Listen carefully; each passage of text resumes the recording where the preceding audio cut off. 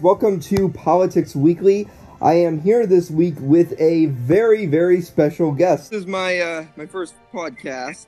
I'm here with the Global Agenda. I'm Rayshawn with Political Bomb. So I'm here now with Omar Jacoby.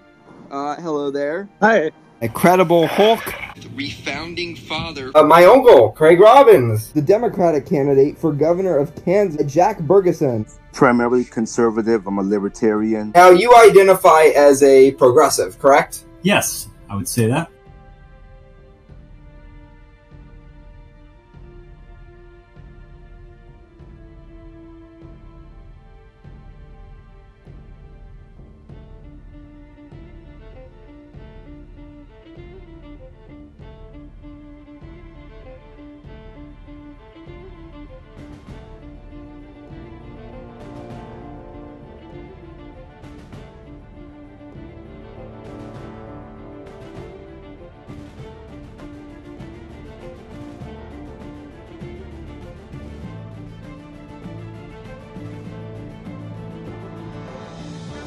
Welcome to a special 10th episode of Politics Weekly.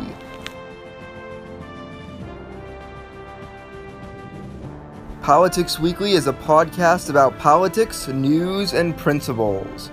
This week, a returning guest joins me to discuss the life of Republican Arizona Senator and 2008 GOP presidential nominee John McCain, an update on the Kavanaugh hearings, and more.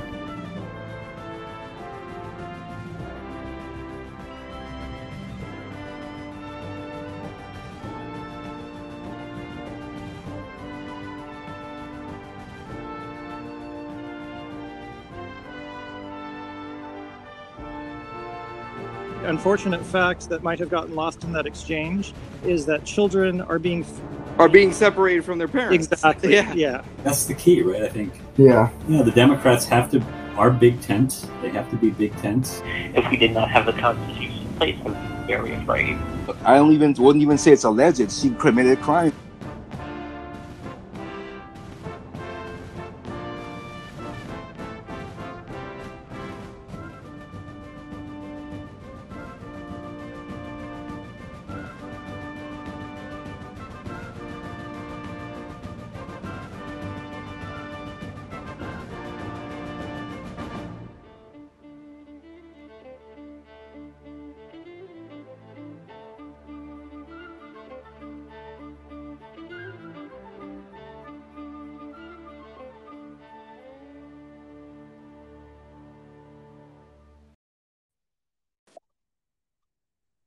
Hey!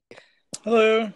Hey, okay, so this week, welcome to Politics Weekly. This is the special 10th episode, and I'm here with a returning guest. He was on the first episode. He was on, for a couple of weeks, he was on, quite a few episodes. He was also in the Debate Central abortion episode. He's been a very big guest, but he hasn't been on in a while, so we have him back. Omar Jacoby. Hello. So it's pretty crazy to think that we've got to 10 episodes, but yeah. So let's talk about some of the news stories that we have this week. Now, believe it or not, there actually weren't a lot of news stories, or not as many news stories. There are a decent amount of news stories, but there weren't as many as there typically were. Yeah. But we still have some spicy news to get through. So let's start with before I get to the news that everybody's probably heard about. Before we get to that, we have a different news story about the Democrats. So one thing that many progressives were upset with the Democratic Party about, and I'm sure Omar can probably attest to this, because Omar he supported Bernie and then supported Hillary pretty adamantly, was the superdelegate system. And the superdelegate system essentially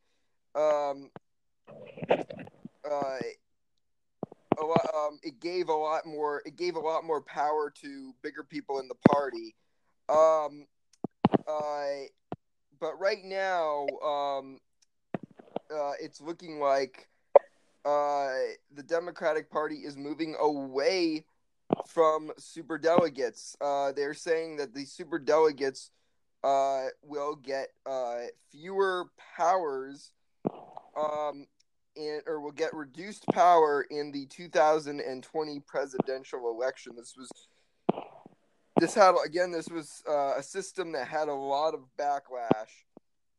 But apparently there was a DNC panel which overwhelmingly approved the move earlier this summer to reduce the powers. Apparently it was supported by Tom Perez, the chair of the DNC, and Vice Chair Michael Blake. Vice Chair Michael Blake had this to say in an interview. He's on last Friday.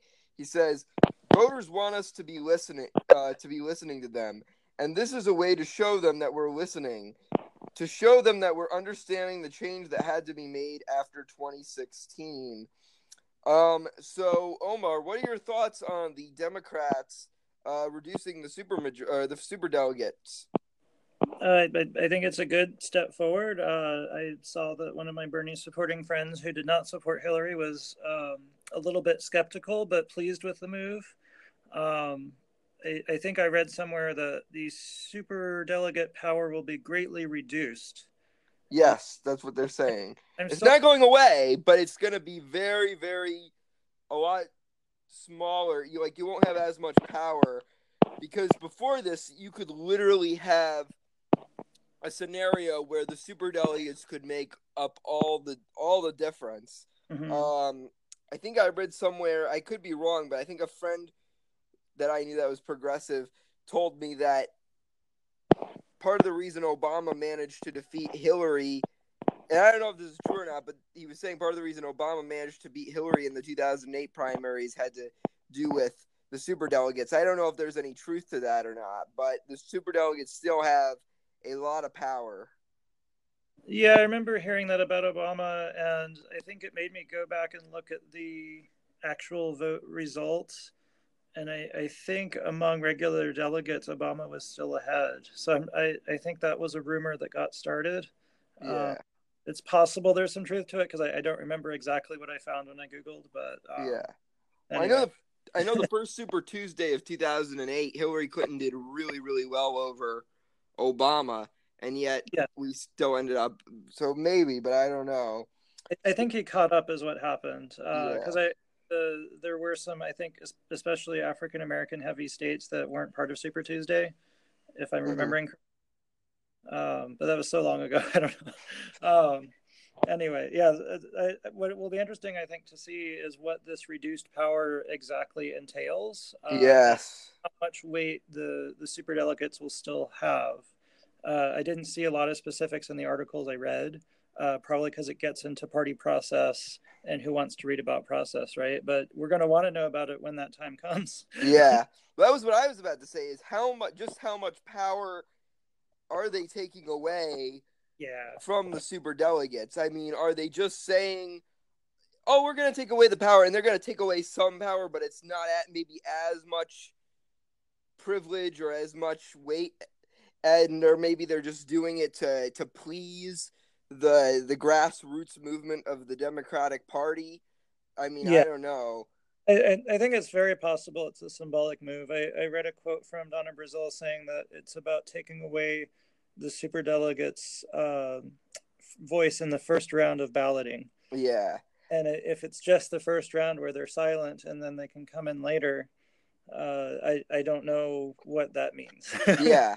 Because I saw a lot of people like Tulsi Gabbard, the representative Democrat from Hawaii, who's a representative, like her and other people that were saying like completely we're like calling on the DNC to completely abolish superdelegates. So the fact that they're saying, oh, well, we'll greatly reduce it, maybe kind of entails that maybe they're not they're still going to have a decent amount of power. It's just not going to be quite as much as it was before. Yeah, it's a little bit like a cigarette addict who can't quit cold turkey. You know, this is kind of like the nicotine patch. Yeah. But to be fair to Democrats, I mean, our primary voters, at least from what I read and what I've heard, this may not be completely true, but I think the conventional wisdom is that primary voters are much more activist and engaged, and also therefore further to the left of the average American voter. Again, I don't know how true that is, but I think that's the reasoning behind why they want to have some override leverage somewhere. You know, yeah. They don't end up with. I think the history of superdelegates involves a candidate called George McGovern, who was extremely popular with the Democratic base, but then lost something like 48 out of 50 states or some ridiculous number like that. So they don't want that to happen again. Oh, you know who I think it might have been? I don't think it was George Wallace was the racist governor from Alabama. I think you're thinking of Hubert Humphrey. Are you thinking of him? No, George McGovern was an activist who was against the Vietnam War. Oh, no, that's not McGovern. That was McCarthy, I think. No. Oh, sorry. You're right. It is George McGovern. You know who I was thinking of? I was thinking of George Wallace. Yeah, that was a different guy. That he wasn't. I know you're. Yeah, George McGovern. He was the nominee in 1972. Because that year, because 4 years earlier, there was a guy named McCarthy, who was a senator from Minnesota, and he was running. And he was like very much like the Bernie Sanders of his time. He had like this big grassroots movement. And he was popular with a lot of like younger people because he wanted to end the Vietnam War. Again, he was very much like the Bernie Sanders or the Ron Paul of his time. And he eventually lost to Hubert Humphrey, and a lot of people thought the vote was rigged because, you know, Hubert Humphrey got in very late into the game when there was virtually no chance of him winning. Because he was the vice president, so he pretty much was the establishment figure, and so, but I don't think it had to do with superdelegates, but it had to do with he was able to get delegates that lived in states where there were no primaries. He was able to get like delegates from them, and that was enough to outnumber all the other delegates. And I'm not sure if Robert F. Kennedy's delegates might have gone to him after his assassination, but I'm not sure.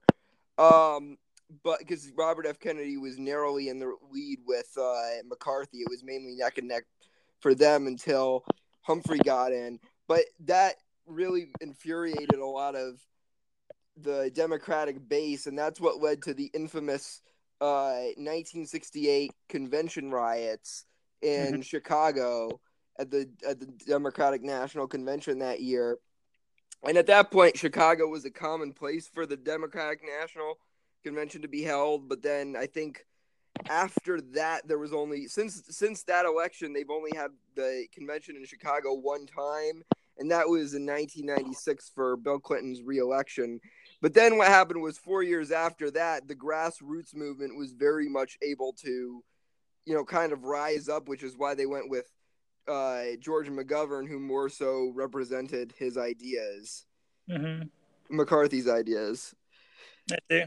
Yeah, but yeah, and I'm reading this article right now. I'm looking at an article from NPR, and apparently what they're saying is some superdelegates are not happy about this move. They're saying Bob Mulholland, a superdelegate from California, told Politico, we're up against a wall, and that he also says, quote, we're going to fight like hell. And then apparently Representative Cedric Richmond, Democrat from Louisiana, who's the chair of the Congressional Black Caucus, apparently said this would, quote, disenfranchise elected officials for no substantive reason and would create more unnecessary competition between those elected and their constituents. What are your thoughts on that? Sorry, I didn't hear the last bit of that quote because I was just thinking about how difficult it must be for these people in power to be robbed of their voices, right? Yeah, I know, right? It's like, oh, you poor babies, you poor thing. It's not like they don't have these months before the convention to state their case and try to make their case to the voters. Yeah, I know, right? My goodness, sorry, but yeah, so sorry, but yeah, so the Representative Cedric Richmond, he is a Democrat from Louisiana. He's the chairman of the Congressional Black Caucus. He made an argument saying the proposal would, quote, disenfranchise elected officials for no substantive reason and would create unnecessary competition between those elected and their constituents. Wow. Yeah, and that last part of the quote is making my head hurt a little bit because I'm like, wouldn't you want that kind of vigorous exchange and debate in a democracy? Like eliminating competition is a bad thing in the American system. So I feel like someone who says something like that just isn't aware of our history, and I'm just trying to think of where he's coming from with that and what he hopes to accomplish. Because I can't comprehend it. I think he's coming from the perspective of, oh no, if this happens, my favorite candidate might not win the primary. I think that's where he's coming from. Right.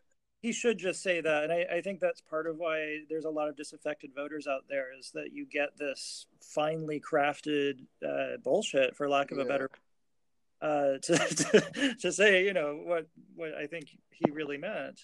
So I think politicians just need to learn to be more direct with voters. I've talked with lots of conservatives over the years, and I think what they respect more than any policy position is just, are you being honest? Yeah. Can you be straightforward with us and tell us the deal we're going to get? It's so important, especially if your if your party is advocating a larger role for government in people's lives. They need to know that they can trust the system. And I think that's why someone like Bernie was so popular, is because he was a very direct candidate. He said, yes, we're going to raise taxes, and here's how, straightforward about it. Yeah. Well, and then also I think he doesn't want to end up with either Bernie Sanders or a Bernie Sanders type candidate. I think he's hoping he gets another establishment guy. He hopes he gets, like, let's say, like a Cory Booker or a Kirsten Gillibrand or something like that. I mean, those are two, I think, fine politicians. I don't know if I'd call them completely establishment. I guess they might be more right. Well, not even right, but I just mean not as far left. Yeah, well, maybe not Gillibrand, because Gillibrand's my senator, but Cory Booker, I know a lot of progressives do not like Cory Booker. I mean, because I think the Young Turks, they constantly bash Cory Booker. I think Kyle Kaluski, the guy from Secular Talk, has like constantly bashed Cory Booker, because Cory Booker, I think when he was mayor of Newark, New Jersey, he had some policy positions that were more libertarian than they were democratic or progressive, and he was actually like pro charter schools and stuff. Oh, I see. Yeah. I don't know. I mean, it's kind of like a pinch of right-wing politics, but I have to say that candidates who do that tend to have broader appeal, because they're not completely ideologically bound to one side or the other, and I think Americans like that. That was, and I might be projecting here, because that was one of the things that attracted me to Howard Dean before I became a Democrat. Was right-wing on a couple of issues. I can't remember. I think one of them might have been gun rights, similar to Bernie, actually. Yeah, Bernie used to be pro-gun rights, yeah. Well, he still is. He was in the Democratic primary explaining in a town hall why rural voters needed their gun rights. Yeah. He's I don't know. Well, that's interesting. That's interesting, because I think Vermont is considered a progressive state, I think they're more kind of to the right on gun rights, because they have both Bernie Sanders and Howard Dean were pro-gun rights, and B, the Republican governor there, Phil Scott, he had a very because he tried to do the centrist thing, he had very high approval ratings for like the first like year in office, and he was like in the top 10 most popular governors in the country, like constantly. But then he went on to signed legislation into law, like more tight. Like his first year in office, he was asked about gun control, and he said he was against it, or he didn't think there needed to be any new gun restrictions. And then the next year, he said right after Parkland, he signed something into law. He signed restrictive gun law, like gun control into law, and his approval ratings immediately dropped like significantly, and it was still above water. It wasn't like it was a below water approval rating. It's still a decent approval rating, but it's still not below water, but it's only 3 spots away from being in the top 10 worst. But it is still above water, and he is still popular amongst independents, which is why people think he'll get reelected this year. But still, I mean, it just kind of goes to show you how on that. And I think it's because I've been to Vermont, and they have like they have a lot of mountain ranges and whatnot. So I think when they have a lot of mountain ranges and a lot of outdoorsmen and a lot of that culture. So I think even though they are progressive in nature, I still think they care about things like hunting and whatnot. Yeah, correct. Yeah. So just a couple of things there. I mean, one is that you're reminding me of the Abraham Lincoln quote about pleasing all of the people some of the time, or some of the people all of the time, but not both. Yeah. Yeah. That's a good example of that. And then also the fact that he signed this legislation in response to a specific incident, and I think that speaks to a point about responsive government. You have a belief, things happen, your beliefs change. I think that's okay. We need more of that. Yeah. In a lot of these political debates out there, there's like these conspiratorial thinkings, like false flags and whatever, because people are thinking, oh, reality is not reality, that they just want us to think that, so blah blah blah. And it's like, well, no, it's actually happening. Yeah. Here's these several events over the course of several months and years that if someone had been planning them, my goodness. Anyway, I just don't like that part of our American politics, because it just gets off into these flights of fancy, I think. Yeah.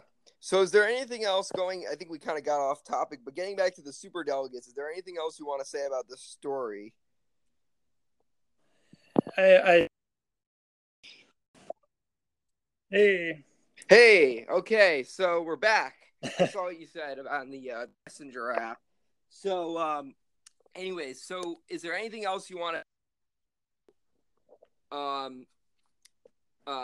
Is there anything else you want to say about that incident, or anything? Or sorry, anything else you want to say about the superdelegates? That story. Yeah, I'm going to be very interested to see how it plays out.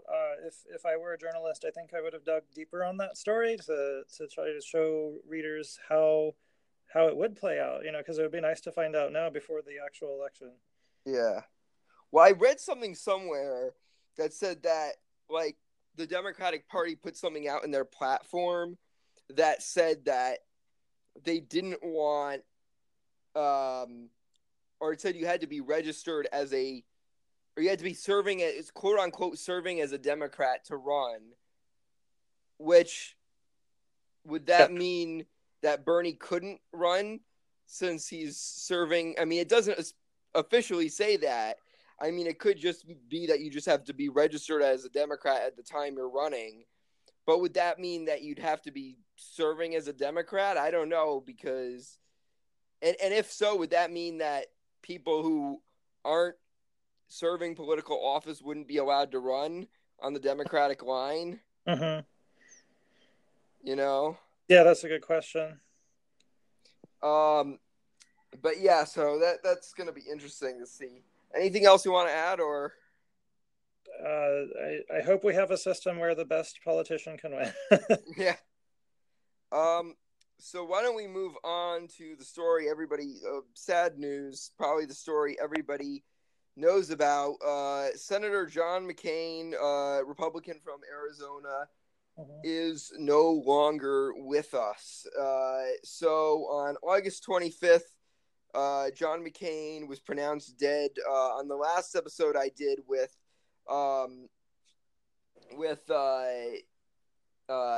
Jack Bergeson, the 16-year-old who ran for governor of Kansas as a Democrat. We talked about how John McCain, he had been taken off, or he was ending his treatment, his cancer treatment, his brain cancer treatment, and how his life was probably coming to an end.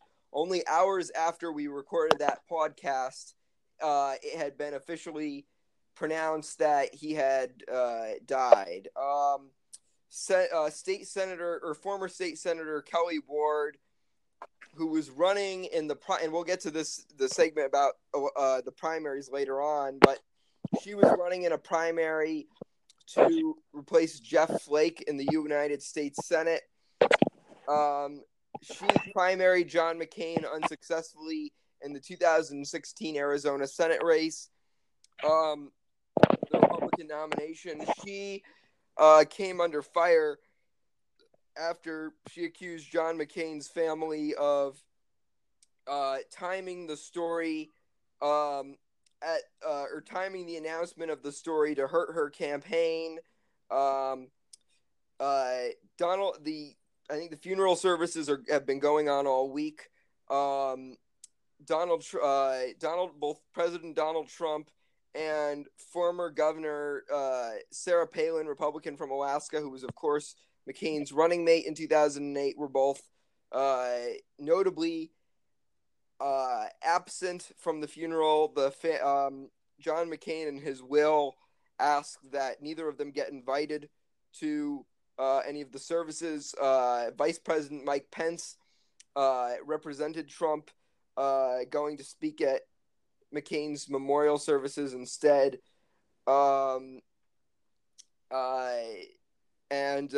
Right now, well, actually, I'll this one part I'll leave for the next segment about the naming of the Russell Building.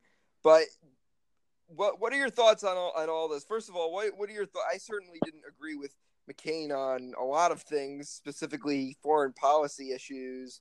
But I'm still sad that it's still sad because he was a war hero. And it's still very sad that he passed. What are your thoughts on John McCain's passing?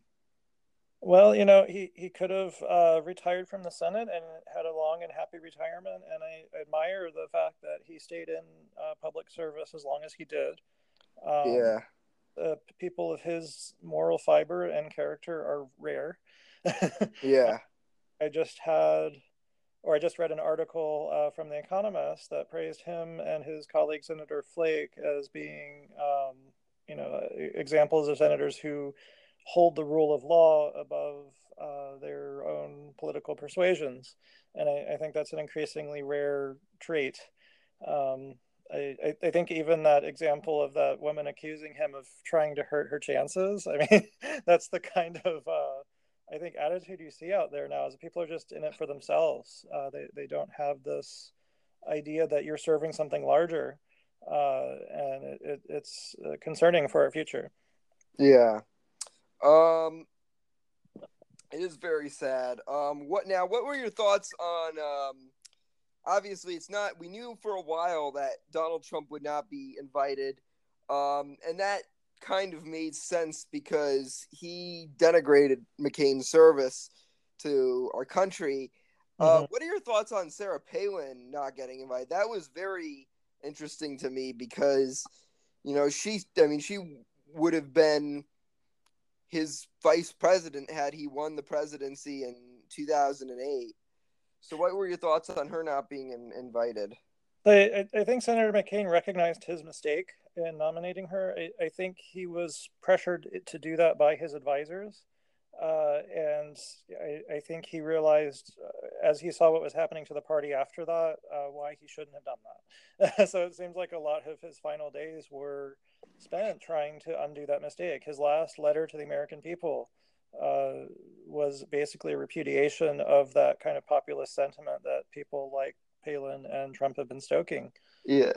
Well, I saw something from an advisor of John McCain's, or somebody who worked for John McCain.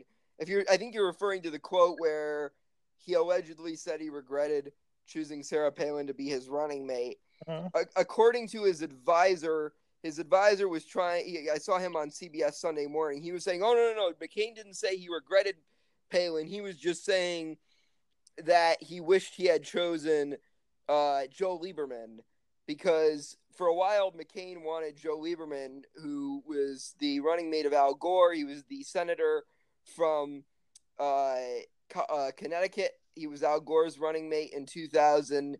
In 2000, he became an independent and was caucusing with the Democrats at the time McCain was the nominee in 2008.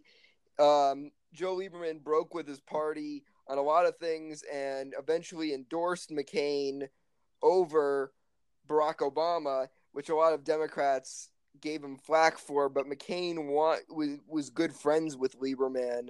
He became good friends with Lieberman and wanted to make him his running mate, but the Republicans would not let that pass at all because Lieberman had like a 70, I think an 80% liberal voting record. McCain. And also McCain was at the time was considered an establishment figure amongst grassroots Republicans, and he needed to get all the populist Republicans on board. So eventually he went with Sarah Palin because Sarah Palin was very much like Trump before Trump. She had a very populist message, and the one thing she was able to do correctly was she was able to energize the grassroots Republicans who eventually joined the Tea Party. Right. So I think that's precisely why McCain came to regret his decision. It set the party on the path toward becoming the party of Trump. It had been a minority faction, and this time it overran the party. And I don't think he ever wanted that to happen. I don't think anyone did. Yeah. I mean, it just seemed... Sorry, continue. There were a lot of people in the middle of the country who wanted that to happen. I just think they're misguided. Yeah, it just seems weird to me though, because I mean, I know she supported Trump and maybe he regretted his decision, but you'd think that if they knew each other pretty well, he would want to invite her regardless. And maybe you could say it was because they did know each other very well. It was like you said, it was a politically calculated decision. Yeah. And I regrets that calculus. I think he wished he had gone with his conscience. Yeah. But you'd think that wouldn't be a reason for him to do that, which was just weird in my mind. But I think maybe he did that because maybe there were some things on the campaign trail. Maybe he didn't have a great relationship with her on the campaign trail.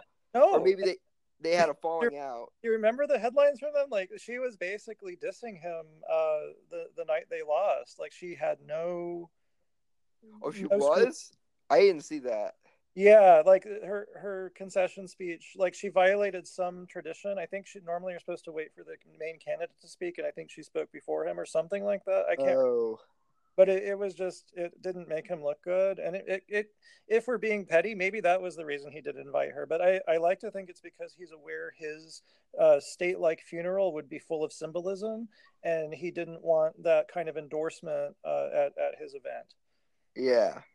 I always kind of felt like he should have gone with Linda Lingle as his running mate in 2008 because A, if he needed a woman as his running mate, well then that would solve that.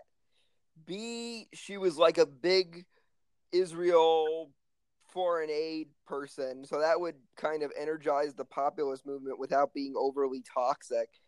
And C, she was the Republican governor of Hawaii, the two-term governor of Hawaii, who won re-election. It was a Republican who won re-election by a blowout and won every single county in a year where Republicans did horribly in other places. So I always thought that Linda Lingle would have been a stronger candidate, but yeah. But yeah, so that's probably, I think what you're saying is probably right. But so is there anything else you want to say about the oh, and by the way, I'd like to point out John McCain's 106-year-old mother is still alive. Oh wow, God bless her. She was at the funeral,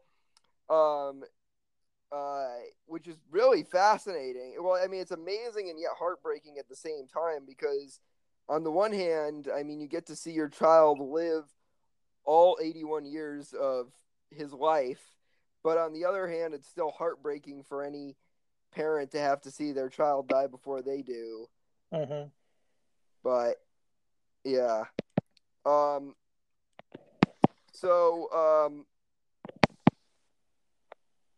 So is there anything else you want to say about this? I mean, this made a lot of the headlines this week. Yeah, and just may he rest in peace, and hopefully we can follow his example. Yeah. Anything else you want to add, or is that it? Oh no, I'm good. He's all right. So why don't we move on to, I guess not really another story, but another part of this story, and this is about the Russell Building.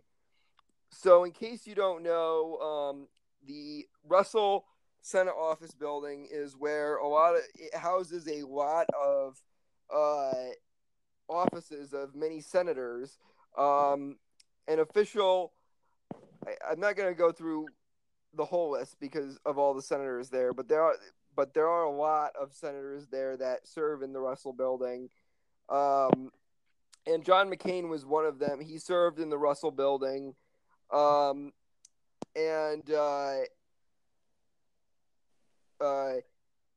Jeff Flake, who is John McCain's colleague, served only a few doors down from John McCain in the Russell Building.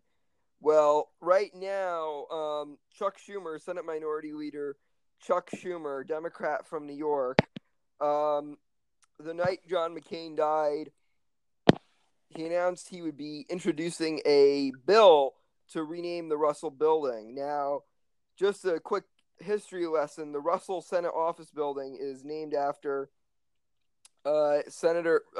deceased Senator Richard Russell Jr. Now, Richard Russell Jr. was a governor turned senator from Georgia, who served in the U.S. Senate for almost 40 years, from 1933 up until his death in 1971.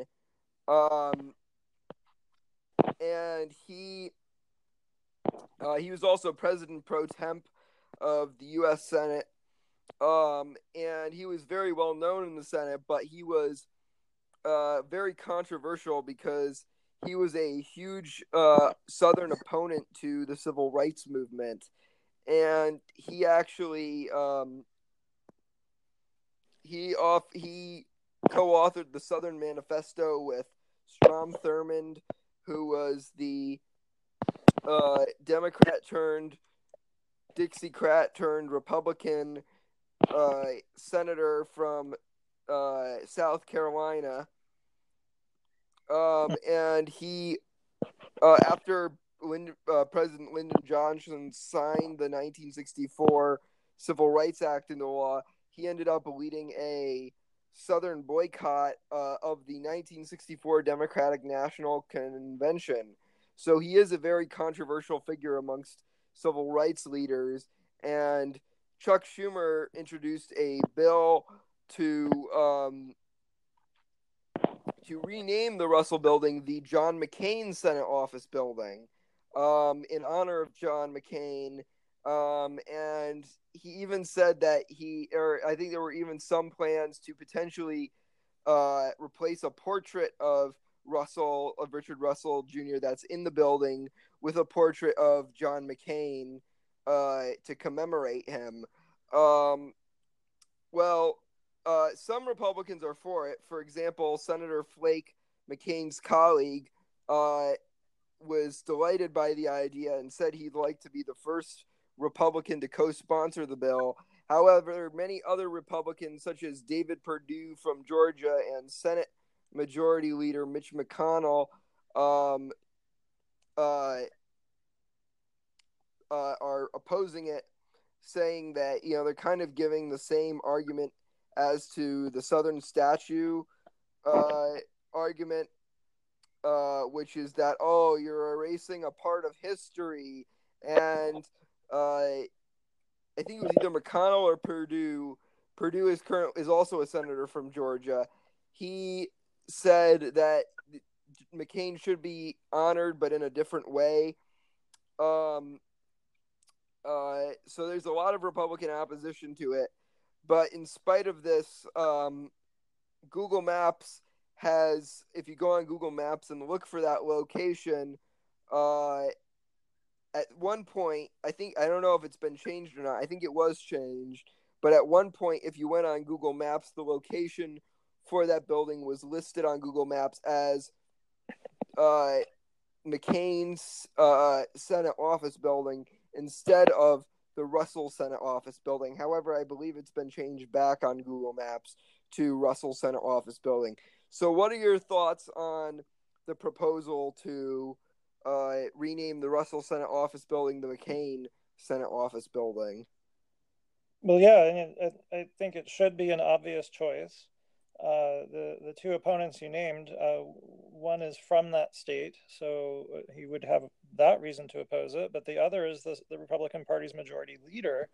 And when it's that person who's saying the same thing, that makes me think that the Southern strategy is still in effect, which is basically that the Republican Party is catering to the whims of the former racist voters of the Democratic Party, or I should say former voters of the Democratic Party who remain racist, the Dixiecrats who defected to the Republican Party.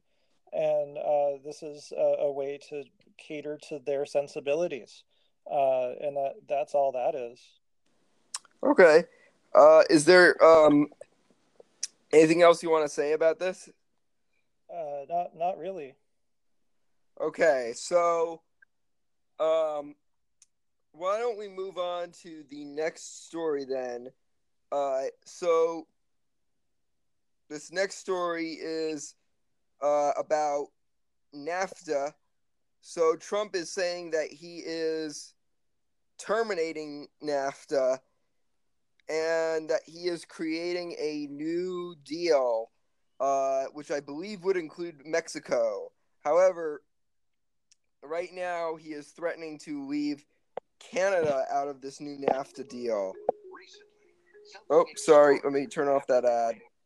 But yeah, so recently he's been, or that's what he's saying in an interview, is that he's terminating NAFTA. Let me pull up the official article if I can.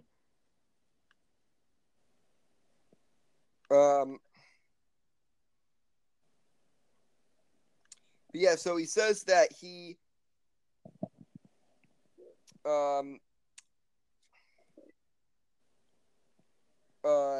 wants to eliminate NAFTA, and he says that he's creating a new deal with Mexico. He says, this is what he says: they used to call it NAFTA. We're going to call it the United States-Mexico Trade Agreement. We'll get rid of the name NAFTA. And this is going to be a new trade deal. But I guess right now Trump is threatening to leave out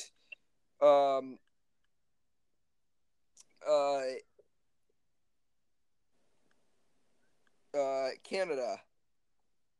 If they and let me see if I can find an official tweet or an official quote. Apparently not on that page. Hold on, let me just see one more time. Okay, I'm going to go to CNBC. Hold on. Here's what the president said on Twitter. Quote, if we don't make a fair trade or a fair deal for the U.S. after decades of abuse. Canada will be out. What are your thoughts on this new trade deal, and what are your thoughts on the potential exclusion of? So it's just a classic negotiating tactic by Donald Trump. It's red meat for his voters, his base. Practically, I'm not sure how much it will actually benefit American workers. I think the concession he extracted out of Mexico was that any cars built in Mexico would have to be 75% American made instead of 63%. Which okay, great. So the plants aren't coming back like he's been saying. So it's just a lot of hand waving and noise making, and that's his MO. I don't know if it'll actually convince Canada to come to the table. I think the sticking point between the U.S. and Canada on trade relations has been Canada's milk tariffs. I think they charge something like 300% on American milk. And there's an article out there somewhere on the internet that explains why that exists. And I'm inclined to agree with Canada on keeping those. If we're talking about restoring America to its former greatness, I don't think exporting our milk should be the highest priority. Yeah. But yeah, that's all I have to say about that. So that's all you have to say about the issue? As far as I'm aware, those are the two big issues that he's made progress on are car parts and milk. All right. Why don't we move on then? So the next story is about Trump's approval rating, specifically his approval rating amongst the two major parties. So Trump currently stands at just a 10% approval rating amongst Democrats. Interesting because there were a lot of Democrats that said that in 2016 that were claiming, oh, I'm a lifelong Democrat, but I'm going to vote for Donald Trump this November.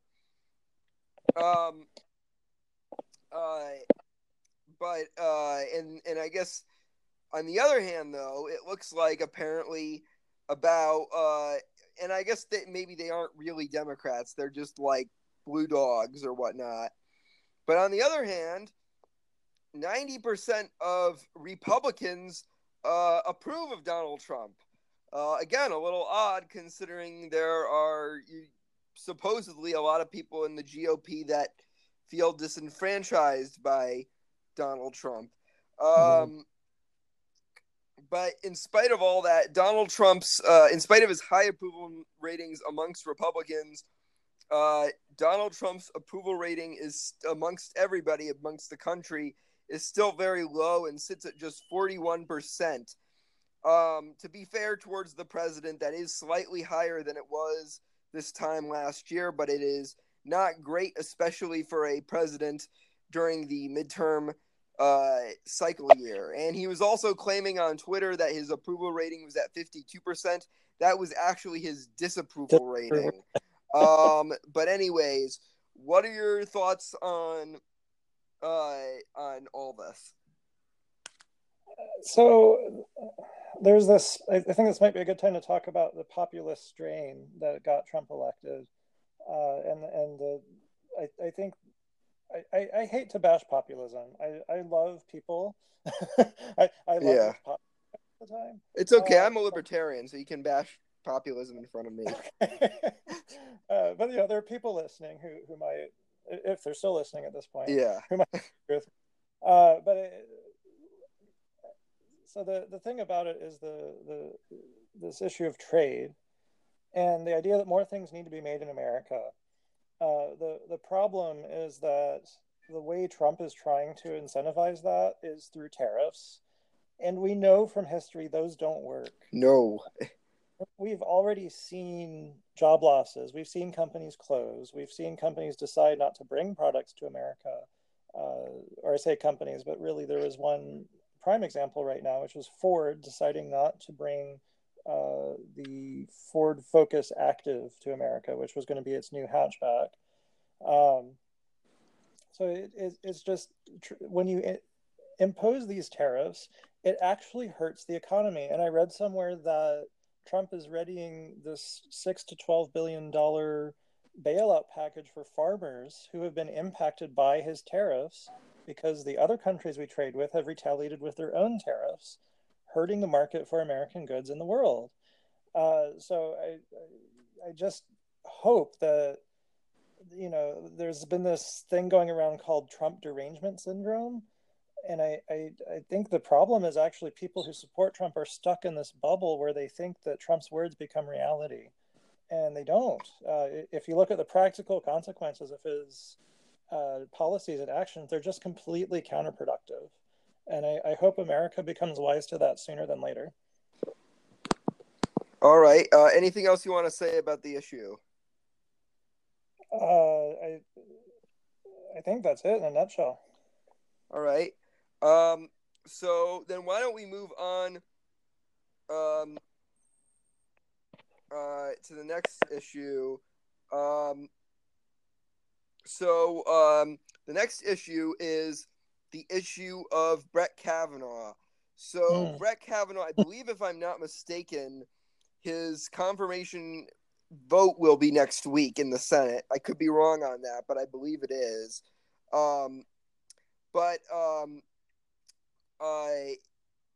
Right now, there's this big. First of all, people are questioning: are Lisa Murkowski, the Republican from Alaska, and Susan Collins, the Republican from Maine, are they going to vote for Kavanaugh? Because right now there's been a lot. You and I talked about it in our Trump SCOTUS announcement thing. But right now, a lot of people have been questioning, is he going to overturn Roe v. Wade? Is this going to be bad for people that are pro-choice or for women that want to get abortions? And both Murkowski and Collins, they're both pro-choice. So that has led some to believe that they might vote against Kavanaugh. Although they have said recently that they haven't confirmed if they're going to vote for Kavanaugh or not, but they have said they've talked about Kavanaugh a lot, and they've said only like really glowing things about him, which kind of, and they've said that Trump made a great choice in choosing Kavanaugh, which kind of implies that they're going to vote for him. But there's also been a question as to and there's also a question if Rand Paul, Republican from Kentucky, would vote for him because he had concerns about Kavanaugh over the Fourth Amendment. But he has said recently that he will bite the bullet and go, and he'll eventually he'll take one for the team and vote for Kavanaugh. So Rand Paul is already on board. So now it's just a matter of Murkowski and Collins. And on the Democratic side, there's also been some speculation as to whether there could be some Democrats that actually vote for Kavanaugh. Joe Donnelly, Joe Donnelly's from Indiana, is a Democrat from Indiana. Joe Manchin, Democrat from West Virginia. And Heidi Heitkamp, Democrat from North Dakota, both voted, or all three of them voted for all voted for Neil Gorsuch's confirmation. And they're all in tough battles for re-election this year in states that Trump won by big margins. So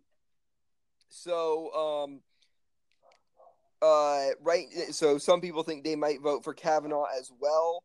The other question is if even though he's not up this year, Doug Jones is still in a very, very blue state, or in a very, very red state, or very ruby red state, Alabama. So there's a lot of speculation as to whether Doug Jones is going to vote for Brett Kavanaugh as well to try and, please his constituents. But right now, one person who's up in a Trump state is Sherrod Brown. He's in a state that Trump won by 8 percentage points. He's in Ohio. He's a Democrat, and he's up this year. And he is saying he will not vote for Brett Kavanaugh. He will vote against it. He says in a statement, he said he was, quote, convinced Judge Kavanaugh would side with special interests over the working people and threaten the rights of Ohioans. Special interests already have armies of lobbyists and lawyers on their side. Working people need justices who will put their rights first, not justices who will side with insurance companies over cancer survivors, financial scammers over customers, or massive corporations over American workers, Brown said. Now, Brown originally was hesitant to meet with Kavanaugh, but he eventually did after being pressured by his Republican opponent, Jim Renacci, who is a representative who is the Republican nominee to go up against Brown in the election this year. So, what are your thoughts on this? First of all, what are your thoughts on Kavanaugh's chances of getting confirmed, and what are your thoughts on his statement? Well, the statement sounded about right, but I think a part of the discussion I've heard that has come out since he first got nominated that I think people should really be considering is Kavanaugh's views on presidential power itself. Mm-hmm. And there's some speculation out there that this is why Trump chose this person among the other qualified candidates he looked at, which is that he basically thinks that the president should be above the law. Yeah. Has either ruled or stated, I can't remember which, that he thinks that the special prosecutor's office should not exist. So basically, Trump is trying to get a buddy of his on the court to help let him off the hook if there is a disagreement, a legal disagreement that comes before the court. It's a court stacking scheme, basically, or as close as we come to one in the modern age. FDR, who was extremely politically popular at that time, tried to use his power to get his nominees on the court, multiples of them, it should be noted. Yeah, many, yeah. And that ended up being opposed. Yeah. Because people saw it for the power grab that it was. Yeah. Because of New Deal policies. He wanted to get more New Deal policies approved. So he thought, oh, well, if I put more justices on the court, if I add more to the court, then I can do that. Yeah, so I'm hoping that in all this talk of like red and blue and districts and vote counts and all that, and I think this goes back a little bit to the McCain discussion as well, is that, you know, there's the politics of it, there's the calculation, and then there's the principle. And I hope that the principle wins out in this one. Yeah. Yeah, I think you're right. And then also, what was I going to say? I feel like I was going to say something. Okay, I can't remember what I was going to say. Never mind. Happens to me too. I need to start taking notes during these discussions. Yeah. So what do you think are his chances? Do you think he's going to get confirmed, or do you think he's not going to get confirmed? I don't know. I don't practice the crystal ball version of politics. I just know what we have in front of us right now. Yeah. Anything else you want to say about this issue? If anyone out there is listening who's remotely connected to a politician, please have them do the right thing. Yeah. My two senators are Gillibrand and Schumer, so they won't be voting for him anyway. Yeah. But anyways, anything else you want to add? No, that's the only thing I've really read about Kavanaugh that causes me concern about him. The politics, I guess I'm not talking a lot about the politics of it, because I think that this issue is so much more important than that. Yeah. You still there? Yes. Okay. Just making sure.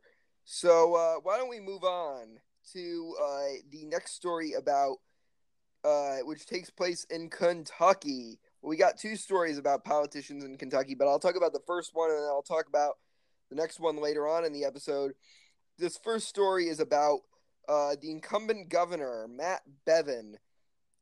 So Matt Bevin has announced that he will be running for re-election. like many episodes ago, I actually talked about how Andy Beshear, the Attorney General of Kentucky, the Democratic Attorney General of Kentucky, was running for the Democratic nomination for governor next year. He's also the son of Steve Beshear, who formerly served as a governor of Kentucky, and he's going to be challenged. But there was some question as to whether the incumbent Matt Bevin would run. He is a Republican. The reason there were some concerns as to whether he might run is because only one Republican in the state of Kentucky has chosen to run for re-election. Only one Republican governor of Kentucky has ever run for re-election, and that was Ernie Fletcher back in 2007, but he ended up losing the election to Steve Beshear, Andy Beshear's father. However, Matt Bevin is now going to become the second Republican governor of Kentucky in history to run for re-election, or at least attempt to. He said in a gathering of supporters, somebody asked if he would be running for re-election, and he said in a quote, "You bet I'm running again." So that pretty much confirms it.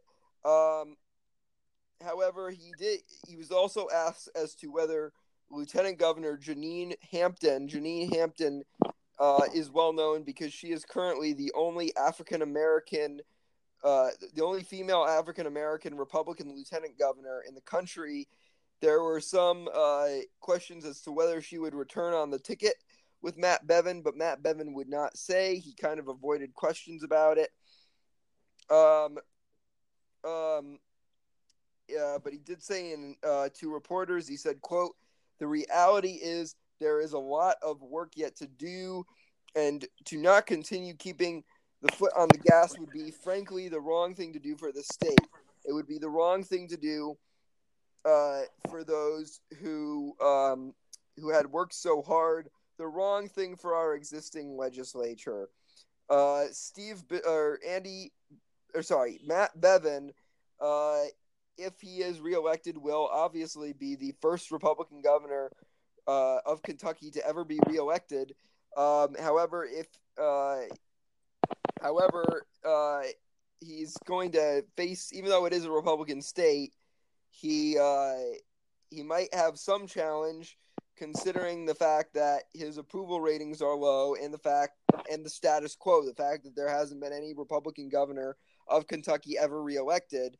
But he still does have demographics on his side, and the fact that Kentucky is a red state, so that might help him get reelected. But who knows? What are your thoughts on Matt Bevin getting into the race and running for reelection? That was an interesting statement on his part about more work left to be done. I just found myself Googling Matt Bevin accomplishments because I have no idea what he has done aside from dismantling Obamacare in the state. That's the only thing I heard of him doing there. And some of the people who voted for him didn't know that's what they were voting for. Yeah. So that's why his approval rating is low. They figured out, okay, these benefits are going away if I vote Republican. Yeah. I think a lot of teachers' unions don't like him. He was one of those people that's like, really, he has a very strong stance against teachers' unions. So if you're for that type of stuff, then you probably aren't gonna like Matt Bevin. I heard he's also like, his administration was very big on trying to dismantle Planned Parenthood. I think they even reported that there was one Planned Parenthood in Kentucky that he successfully managed to shut down. Yeah, so just red meat social issues, basically. Yeah. Well, he's more of a Tea Partier. He was originally a businessman before he was governor, and he became well known when he, in 2014, actually tried to primary Senate Majority Leader Mitch McConnell, and he advertised himself as the anti-establishment, right-wing, populist Tea Party candidate, and kind of advertised Mitch McConnell as the establishment type, but of course Mitch McConnell had more name recognition as of that time, so Mitch McConnell won the nomination again. But he did put up a fight. He did put up a fight, and he did make headlines. That big challenger to the establishment guy. Yeah, no, that explains a lot. If he's part of the Tea Party strain of the party. Yeah. I don't have a lot to say to that, just to wish Kentuckians the best, and that hopefully they evaluate whatever claims either politician is trying to make critically. Yeah, so is there anything else you want to say about this? No, I don't have anything else informed to say. I'll put it that way. All right. Well, then, I think it's time for the next segment, election talk. So this is essentially where we talk about all the, a lot of the midterm news from this week, specifically midterm news regarding the primaries. So there were primaries in two major swing states, Arizona and Florida. So in the state of Arizona, where John McCain just passed, but this was, of course, his home state, they're not going to – I forgot to mention this. Doug Ducey, the governor there, the Republican governor there, has said he will not announce McCain's appointment until after McCain's burial. And the leading rumor right now is that he will appoint McCain's wife, Cindy, to that seat. But there's no confirmation of that as of yet. But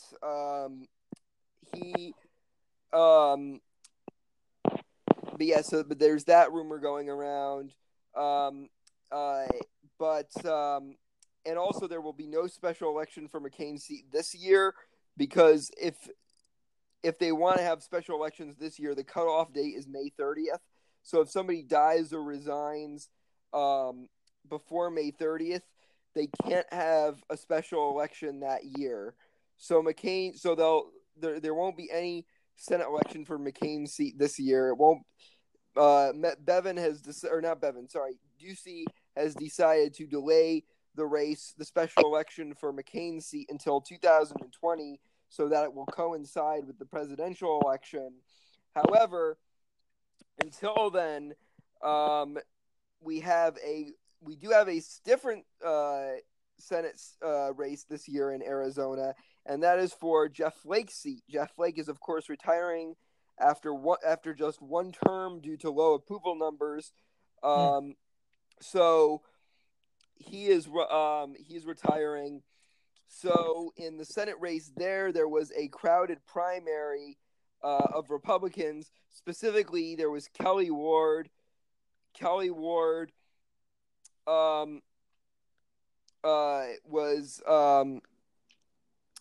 was the lady who tried and accused McCain's family of announcing the one story about McCain's death at the time it was to hurt her campaign. How dare you? Yeah, that was her. She primaried McCain for that seat in 2016 and was unsuccessful. She's a former state senator. She's tried to make herself out like she's a libertarian.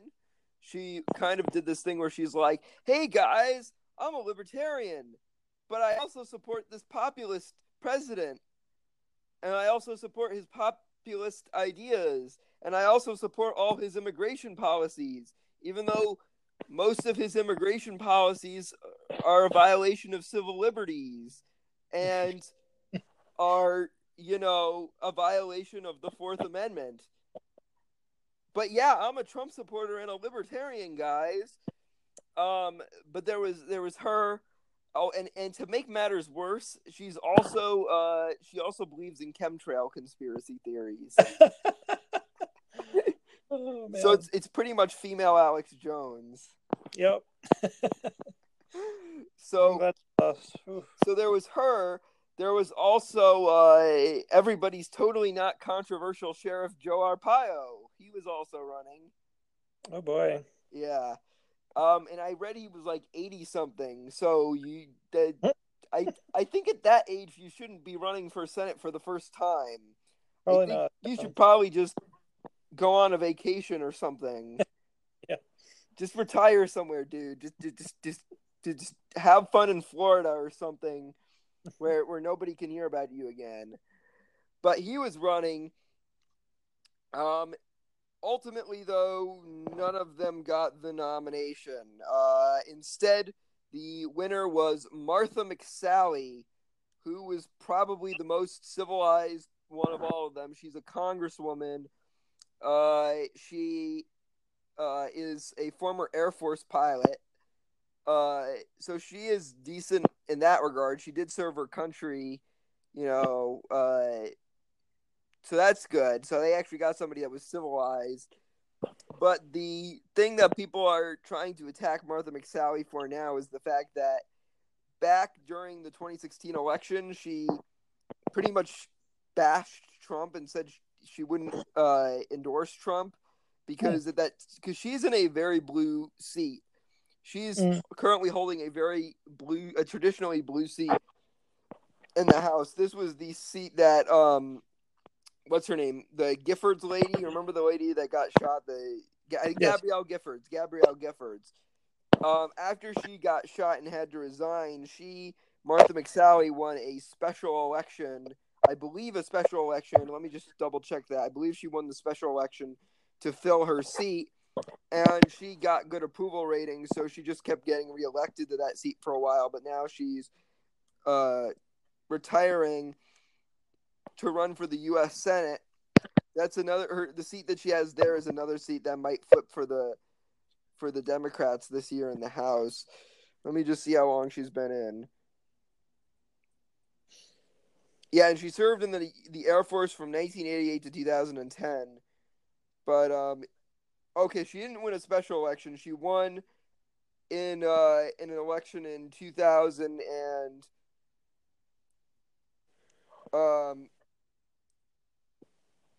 she won in an election in 2014. And I guess she won there because it was a big year for Republicans, and Republicans did really well that year. And they got, at the time, what was pretty much a supermajority in the House. So that's part of the reason why she won there. But now she's retiring after 2 terms to run for the U.S. Senate. No ambition there. Yeah. But again, people are bashing her because during the election, she bashed Trump. She was in a traditionally blue district, which didn't like Trump. But now she's saying Trump is her, quote, friend. Because she's like, I voted with Trump on so many immigration policies. Oh my gosh. I voted with the president so many times. And of course she's doing this because she has to appeal to her base. Mm-hmm.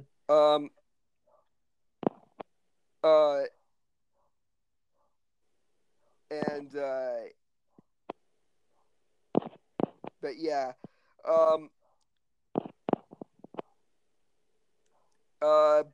But she did end up winning the nomination, which is probably good for Republicans because I think if Ward or Arpaio won the seat, I think that seat would flip for the Democrats like that, especially considering that's considered one of the most contentious Senate races this year. And a lot of people have been talking about seats that could flip in the Republicans' favor. That's a seat that very much could flip in the Democrats' favor. In fact, Politics Weekly currently lists that race as leaning blue. But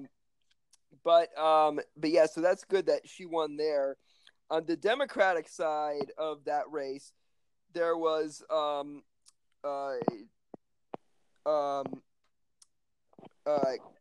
Kirsten Sinema, who is she's a congresswoman.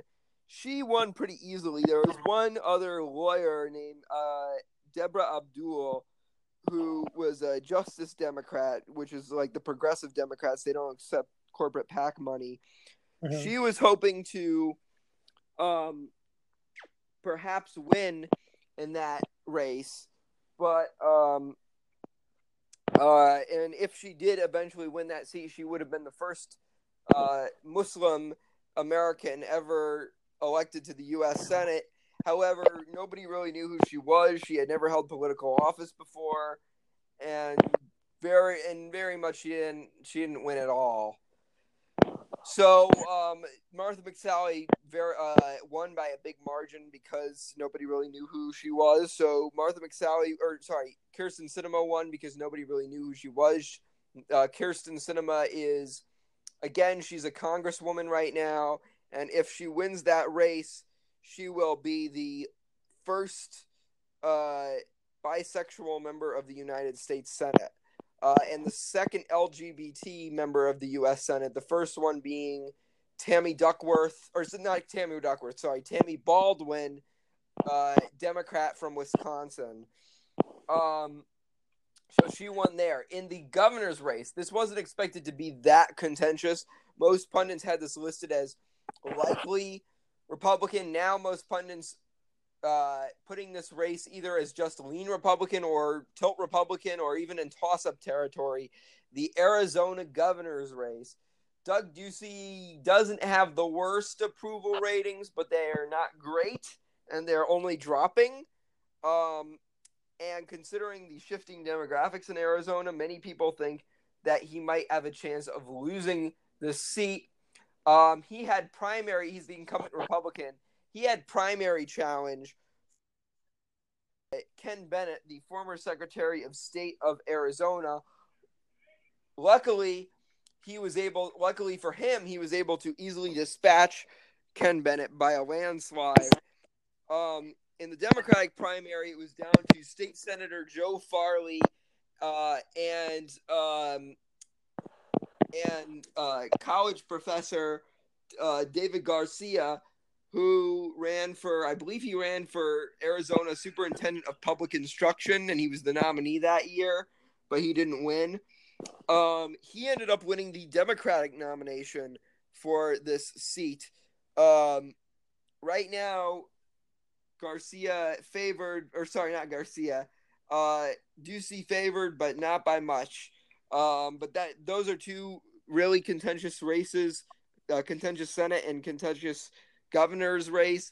We also have a contentious Senate and a contentious governor's race in the other state that they had primaries in, which was Florida.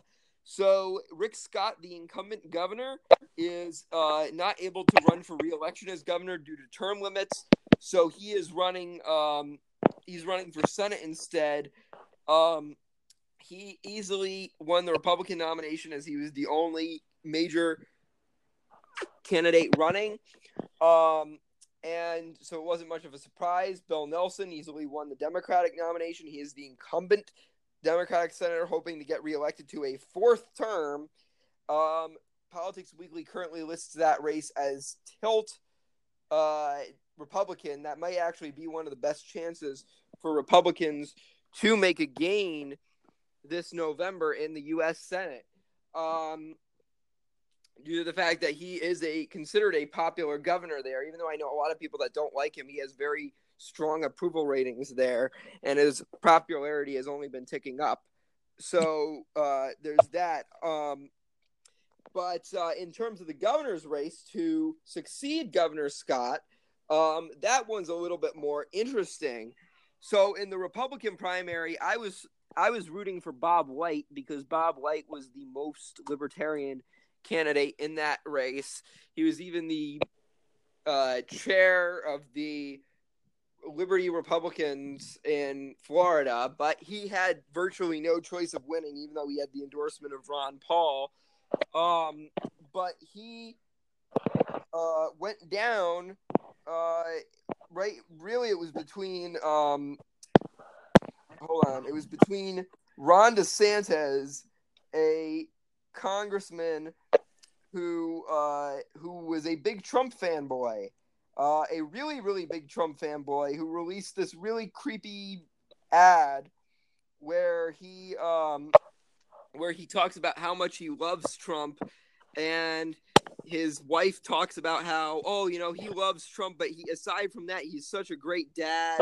He's so much more than just a Trump supporter. He's such a great dad. And then they show a clip of him in the ad playing with building blocks with his children, but he's using the building blocks. He's teaching his kids to use the building blocks to build the wall. Oh, And then he says he's teaching our daughter how to read, but then he's holding up a Trump campaign sign and teaching his daughter how to say "Make America Great Again." And then he says, "Oh, they say he's all Trump, but he's so much more." And then it shows his infant child wearing a "Make America Great Again" onesie. Mm-hmm. So there was that ad, a little bit creepy. I would, if honestly, if I were Trump, I'd probably call Secret Service to make sure that this wasn't a creepy ex-lover or something. But apparently Trump actually endorsed him, which he pretty much touted. And then there was Adam Putnam, who in my opinion was the only other candidate who had a chance. In my opinion, he was the lesser of two evils. I think he was endorsed by the NRA. He ended up, he was a former congressman and is currently the Florida Agriculture Commissioner. But he ended up going down by a significant margin to DeSantis. So DeSantis, the congressman and Trump fanboy, will be the Republican nominee for governor. On the Democratic side, that was really where it got interesting. So, first of all, the three Democrats, they had a very big crowded field, a ginormous field of Democratic candidates running. But there were three that people thought really had a chance. There was Philip Levine, the former mayor of Miami Beach, Florida. There was what's her name? Oh, Gwen Graham, who is a former congresswoman who came from a political dynasty because her father, Bob Graham, was a former senator and governor from Florida.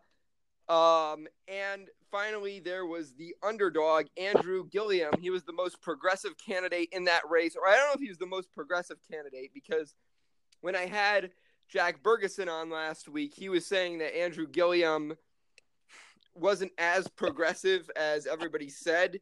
He was actually a chair for Hillary Clinton's campaign, or was a delegate for Hillary Clinton's campaign, and almost was on the list to be her running mate in 2016. But Bernie and he apparently has actually accepted a lot of corporate PAC money. But Bernie apparently flew down and endorsed him. And he supports Medicare for all and abolishing ICE.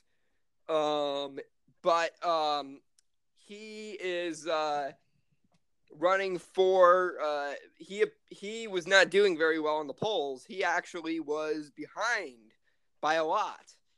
So so what happened was he was actually polling fourth in all the polls. But on election day, he narrowly took down Gwen Graham and will now be the nominee for governor of Florida. So that was a huge upset. But now it's really a big contentious race. If Gilliam wins, he'll be the first African-American governor of Florida and the first Democratic governor since the 1990s. And he'll also, but right now, because you'd think that there'd be moderates running because, this is Florida, it's a purple state. But no, you got one guy who's the Trump fanboy, the ultimate Trump fanboy, who's the Republican. And then you've got Gilliam, who's a really, really to the left type of guy. So now it could really go either way. So it's in one of the most toss-up categories. Politics Weekly previously gave this rating as a tilt Democrat rating.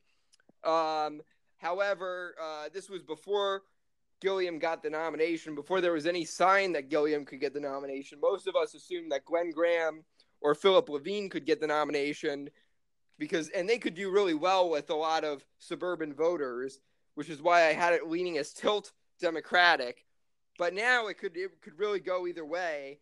And then finally, there was a runoff in Oklahoma. Right this year, Oklahoma has a contentious governor's race. There are no Senate races. There are some House races, most of which aren't expected to be competitive.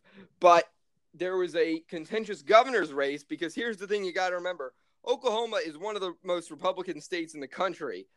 Donald Trump won. This is the only state where this is one of only two states, this and West Virginia, where Donald Trump won every single county in the state. He carried every single county in Oklahoma. And there are a lot of counties in Oklahoma, but Oklahoma had a Democratic governor named Brad Henry from 2003 to 2011, who was very popular there.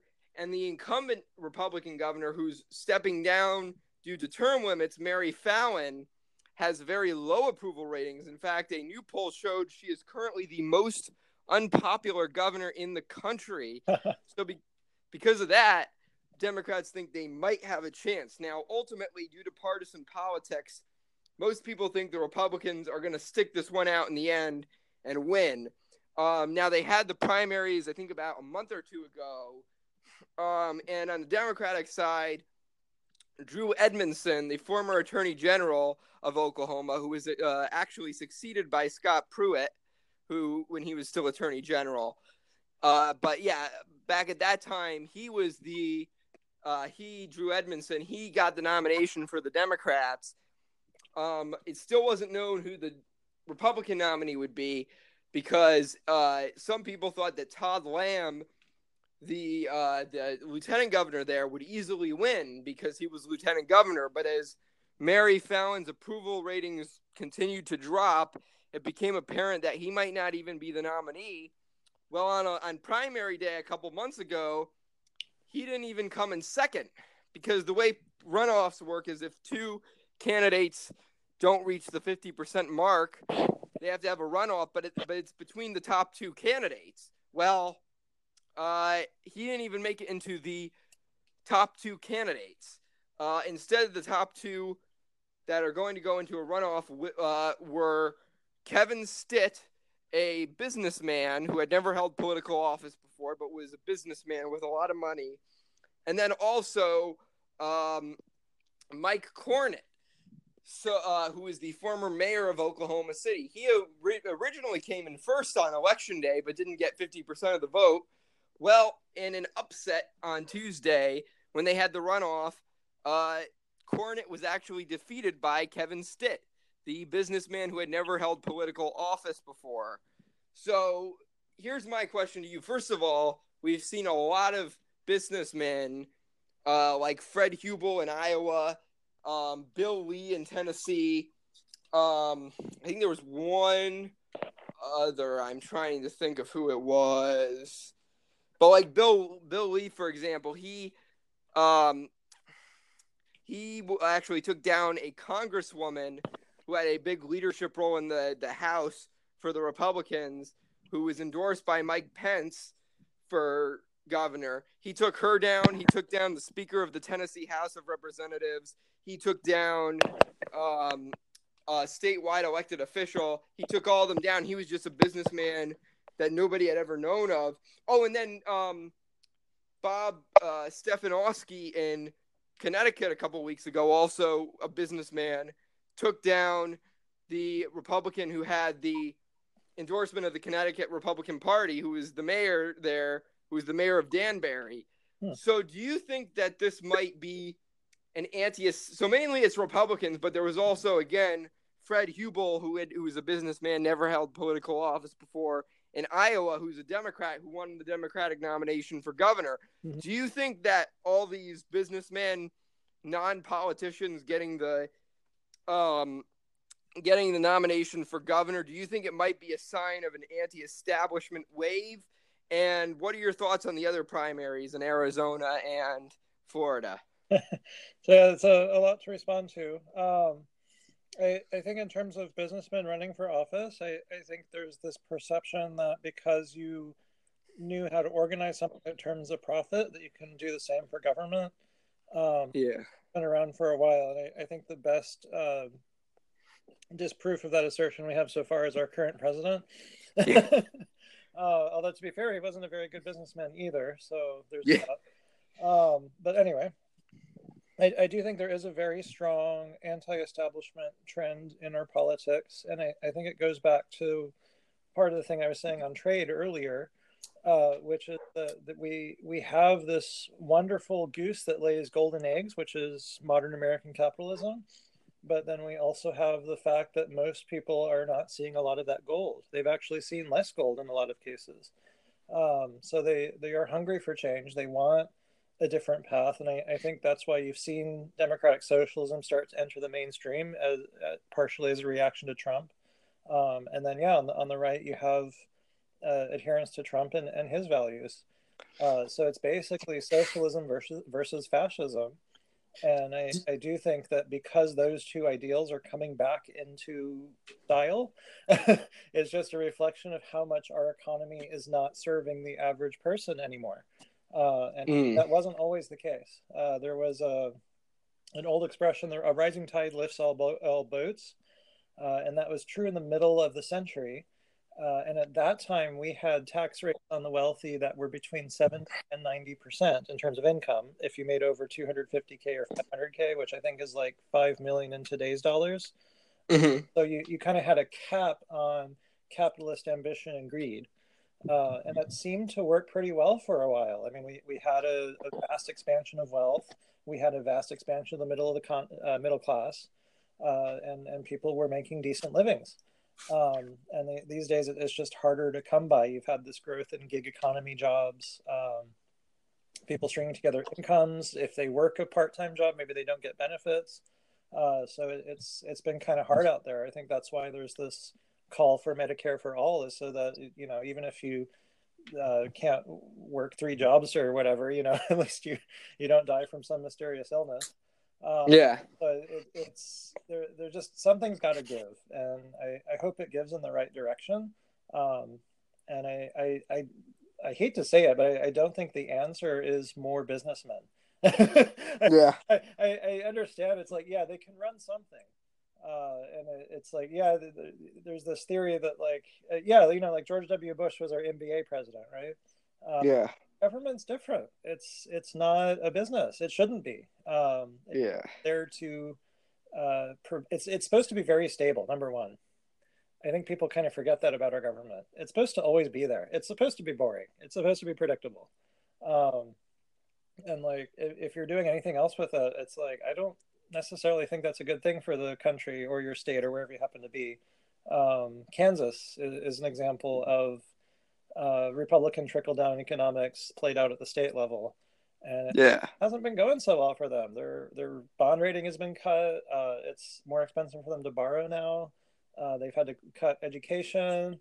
They cut social services, and it's right. Yeah, and we had the one of the candidates who's a progressive. Because in Kansas they have no requirements to run for governor. So, like, literally, you or I right now could run for governor of Kansas if they hadn't already chosen the nominees. So you can live in like a 5-year-old Japanese kid 5-year-old in Japan could literally run for governor of Kansas based on state law. So he was a 16-year-old and living in Kansas who ran for governor of Kansas, and he was a progressive, and he was saying that. And he was talking a lot about that too, and how Sam Brownback had the tax experiment, which led to all that. But anyways, anything else you want to say on that?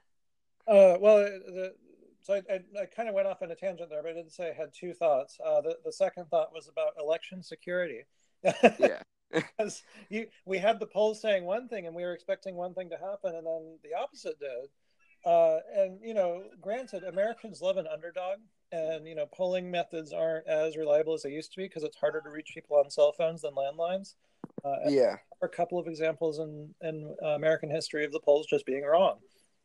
But I still wonder, though, because we have no paper trail, if someone has gained access to our elections. Granted, these machines are not internet connected, as far as I'm aware. So it might just be a conspiracy theory. Someone's toying with our elections. But I know that as long as we don't have a paper trail, we have literally no way to know if someone went in and did something. Yeah.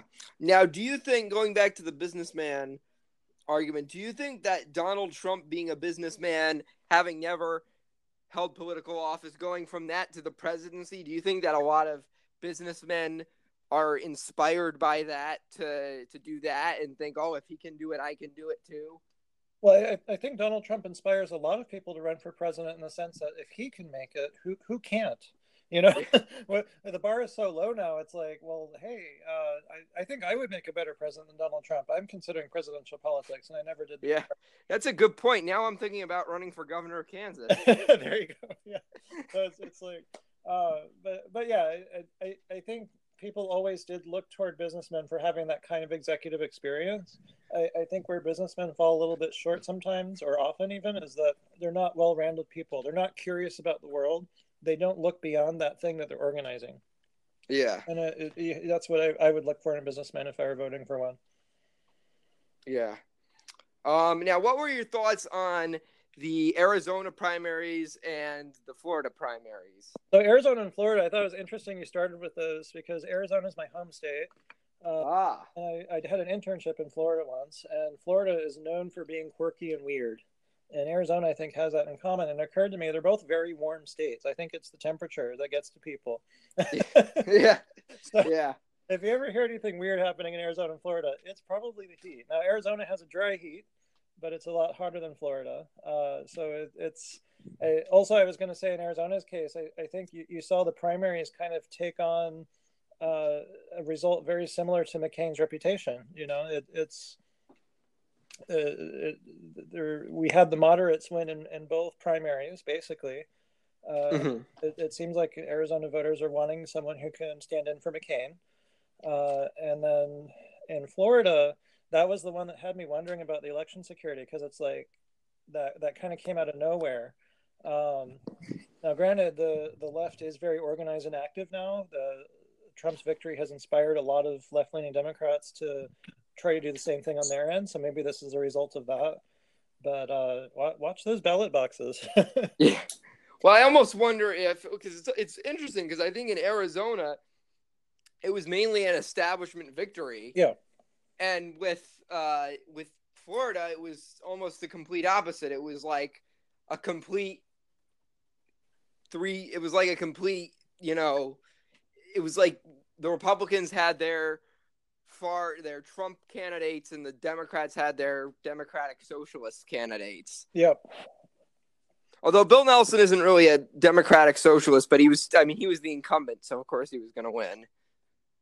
But like it was Andrew Gilliam, I think he's a member of the Democratic Socialists, although he's a progressive, but he does have ties with the establishment in some respects, but he is progressive. He is pro Medicare for all, and he was endorsed by Bernie. Well, yeah. I like to think he was a Hillary supporter who saw that this was the future of the party and decided to line up behind that. Yeah. I'm not sure if I'm imagining it, but I thought I saw a Justice Democrat sign at one of his rallies. So I don't know if he's aligned with that movement specifically or not, but yeah, I think there's a recognition within the party that, like, okay, there's a lot of energy behind this. But granted, if he jumped from fourth place to first, that just made me wonder. It's like, was that really the people saying they want this, or was it something else? Yeah, maybe it was just it could have easily been the fact that it was just such a crowded primary, and perhaps there were two candidates. Perhaps maybe Levine and Graham, the only other two that had a chance of winning the nomination. Perhaps they split the vote. And maybe that might have led to that. That happens. Yeah, that's another reform that we could benefit from. Maybe is ranked choice voting. Yeah. That needs to happen. And I think next week, because they have a bunch of primaries on different days next week, but I think that's going to be the last primary next week. Those are going to be the last primaries until the election. Yeah. Unless you count, well, Louisiana is going to be on election day, but what Louisiana does is they have their official primaries on election day, and then they have the general election later on. Oh, interesting. Unless they have a 50% margin, unless one candidate gets a 50% margin. Which most don't, because typically they just have crowded elections. Although this year, they only have House races in Louisiana. They don't have their governor's race. Their Democratic governor, John Bel Edwards, won't be up again until next year. And one of their senators, the Republican Bill Cassidy, won't be up until 2020, and that's the soonest, or that's the earliest, or that's the next Senate race that they're going to have, which is going to be in 2020. So they only have House races, and there aren't really any House races in Louisiana that are expected to be competitive this year. So, yeah. So I wouldn't be surprised if all the House members ended up getting reelected on the first ballot. But is there anything else you want to say about the primaries this week? Yeah, I think the moderate results coming out in Arizona was a nice surprise, and I think a testament to the influence John McCain had on that state. Yeah. So you want to move on, or? Yeah, sure. Okay. So the next story is about White House counsel Don McGahn. White House counsel Don McGahn, he played a big role in helping to get Neil Gorsuch confirmed to the Supreme Court, and now he's playing a big role in trying to get Brett Kavanaugh confirmed to the Supreme Court. So he was considered very helpful to Trump, but now he's saying he is going to resign after Trump announced for him, by the way. He didn't say it, Trump did.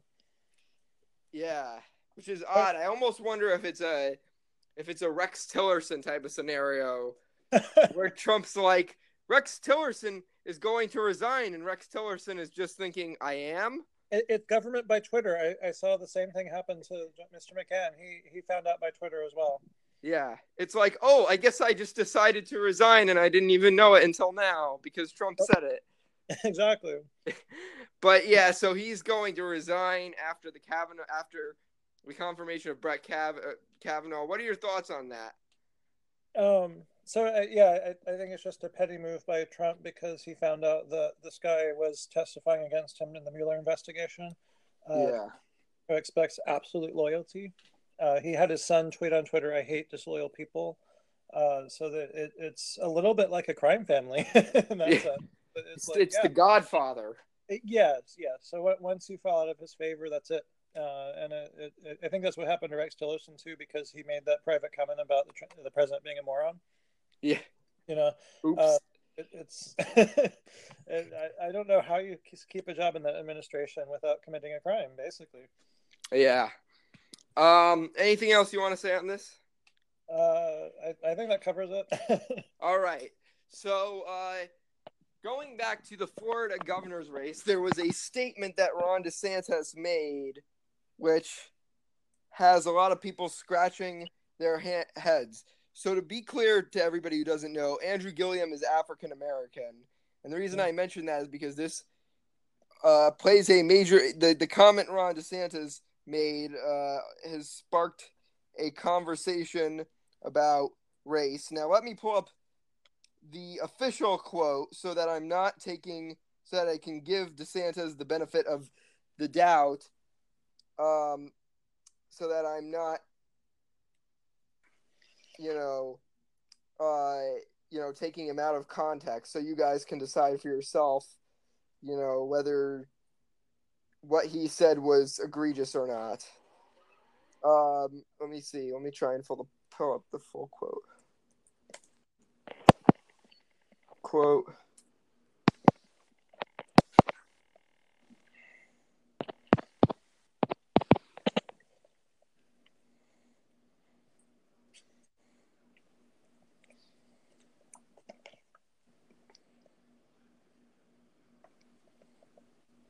Here's the full quote. He says, we've got to work, quote, we've got to work hard to continue to make sure we continue Florida going on a right direction. Let's build off the success we've had on Governor Rick Scott. The last thing we need to do is monkey this up, trying to embrace a socialist agenda with huge tax increases and bankrupting the state. Now, that's the full quote, so you guys can decide for yourself, whether he did anything wrong, he said anything wrong or not. But right now, the comment that's coming under controversy is him saying he wanted to quote up, because people think that him saying monkey this up is referring to the fact that Gilliam is African American. Yes, I think we need a new rule for Republicans that are anywhere near politics, is just stop using primate comparisons. The only time you can possibly use the word of a primate and it's maybe okay is like as a verb when you say someone is aping someone to mean imitate. But as far as nouns go, just stop. It's not. Do you think it was like an oops, poor choice of words thing, and that he didn't mean anything else, or it was just a poor choice of words? Or do you think it was like actually like intended as like a dog whistle? Because right now Gilliam is trying to say that it was a dog whistle. Well, so like in terms of choice of words, I mean, if you're being really fair to him, you could say maybe he meant to say muck this up. Yeah. Monkey. But we had a very similar incident. I forget which state's Republican Party. She called NFL players who were kneeling, she called them baboons. Multiple times. Oops. And then there was Roseanne Barr. Exactly. So it keeps happening, and it's like, come on, guys, just stop it. Think of something else. Think of like a cat. Okay. If you want to compare your opponents to cats, okay, fine, but don't find monkeys to call no more people of color. It's like comparing things to Hitler. Just stop, Yeah, don't do that. Anything else you want to say about this? No, I'm good. All right. So why don't we talk about the next? Okay, so I'm not going to complain about this for too much, but I am going to kind of complain about this. So I was going to do a reaction to the Nixon versus Cuomo debate. Cynthia Nixon and Andrew Cuomo both running for governor. But I even announced it on the last episode. But unfortunately, after I recorded it for 30 minutes with my guest, who's my father, it deleted. Oh, no.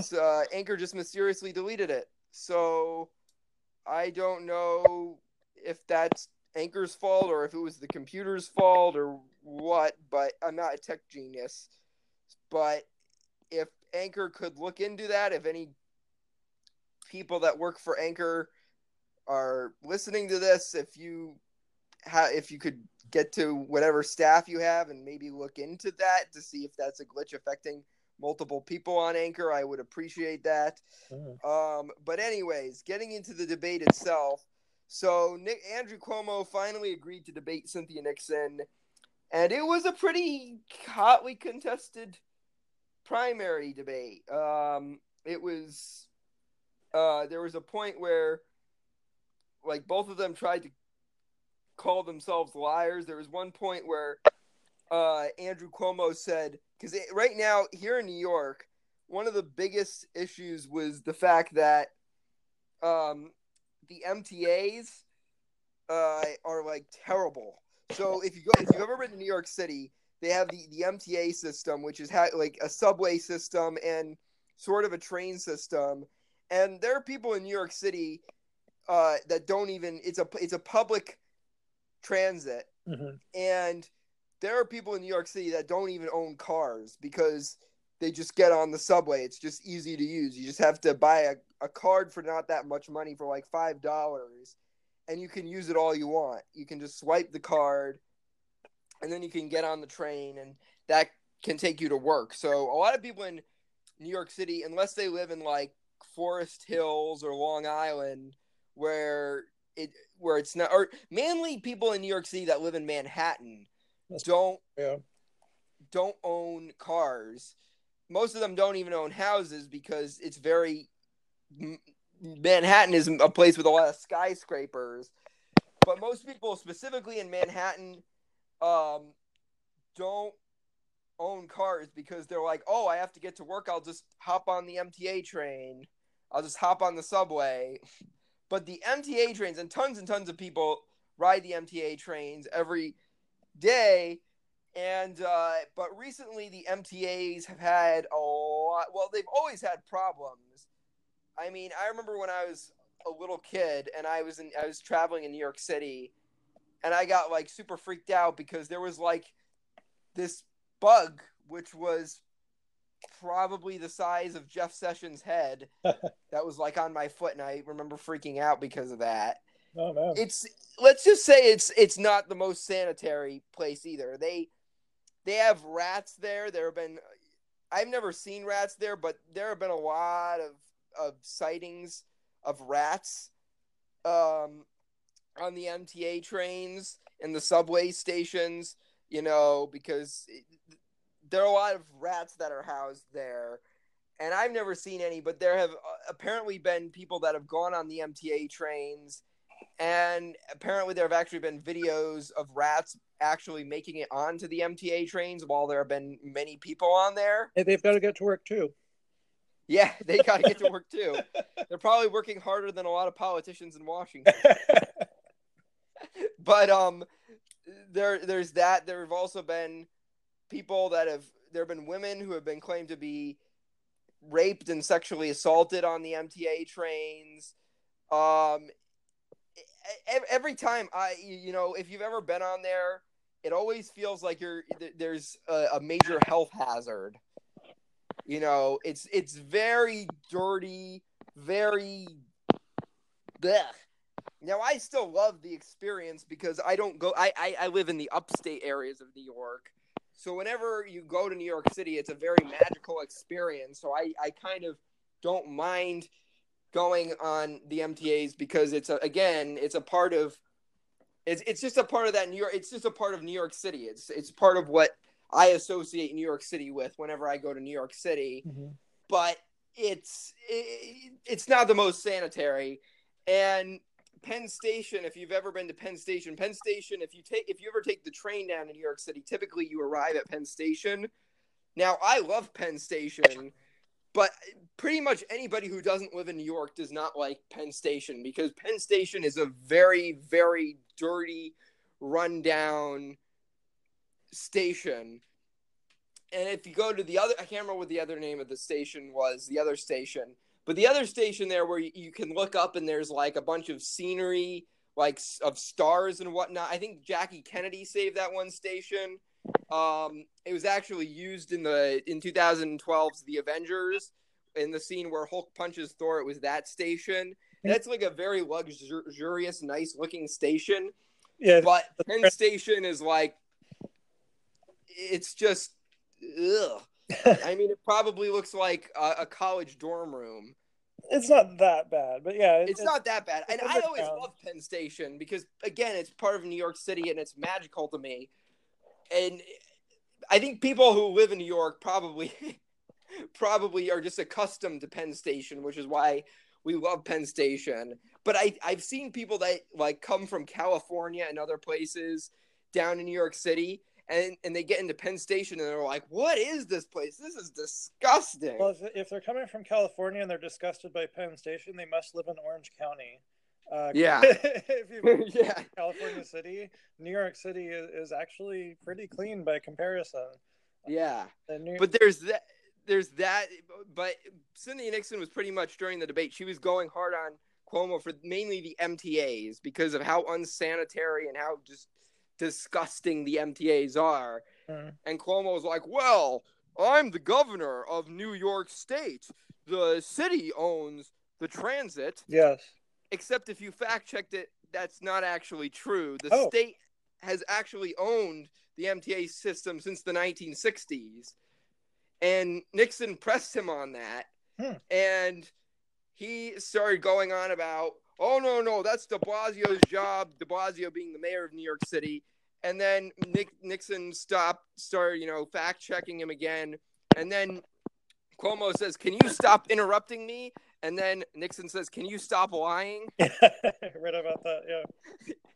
And it was like, oh, gosh. And so, essentially, Cuomo, there's this thing in New York called the Nixon effect, which people have been calling, because Cuomo was pretty much, he was sort of a centrist when he got into office, essentially got into office because in 2006, the attorney general turned governor was Eliot Spitzer, and he won by a landslide in 2006.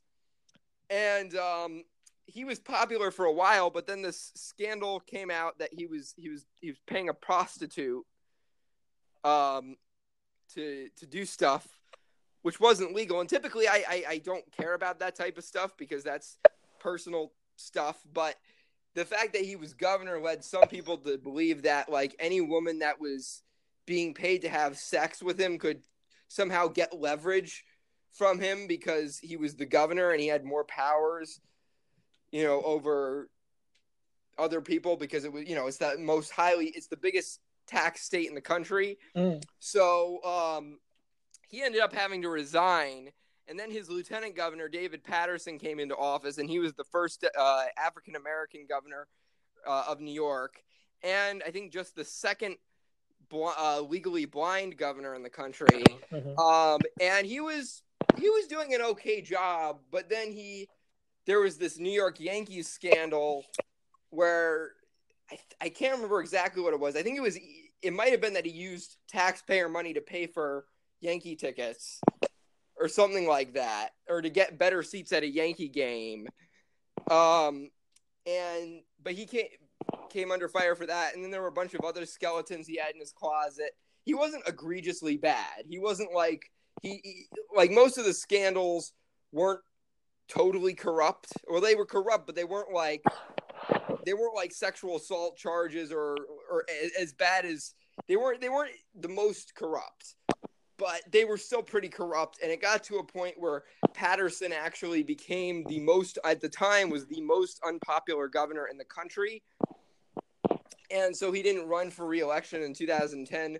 So instead, Andrew Cuomo, who was the attorney general and was the son of Mario Cuomo, he ran, and he ended up winning. But when he was running, he had a moderate platform, and said stuff like, we can't tax our way out of New York.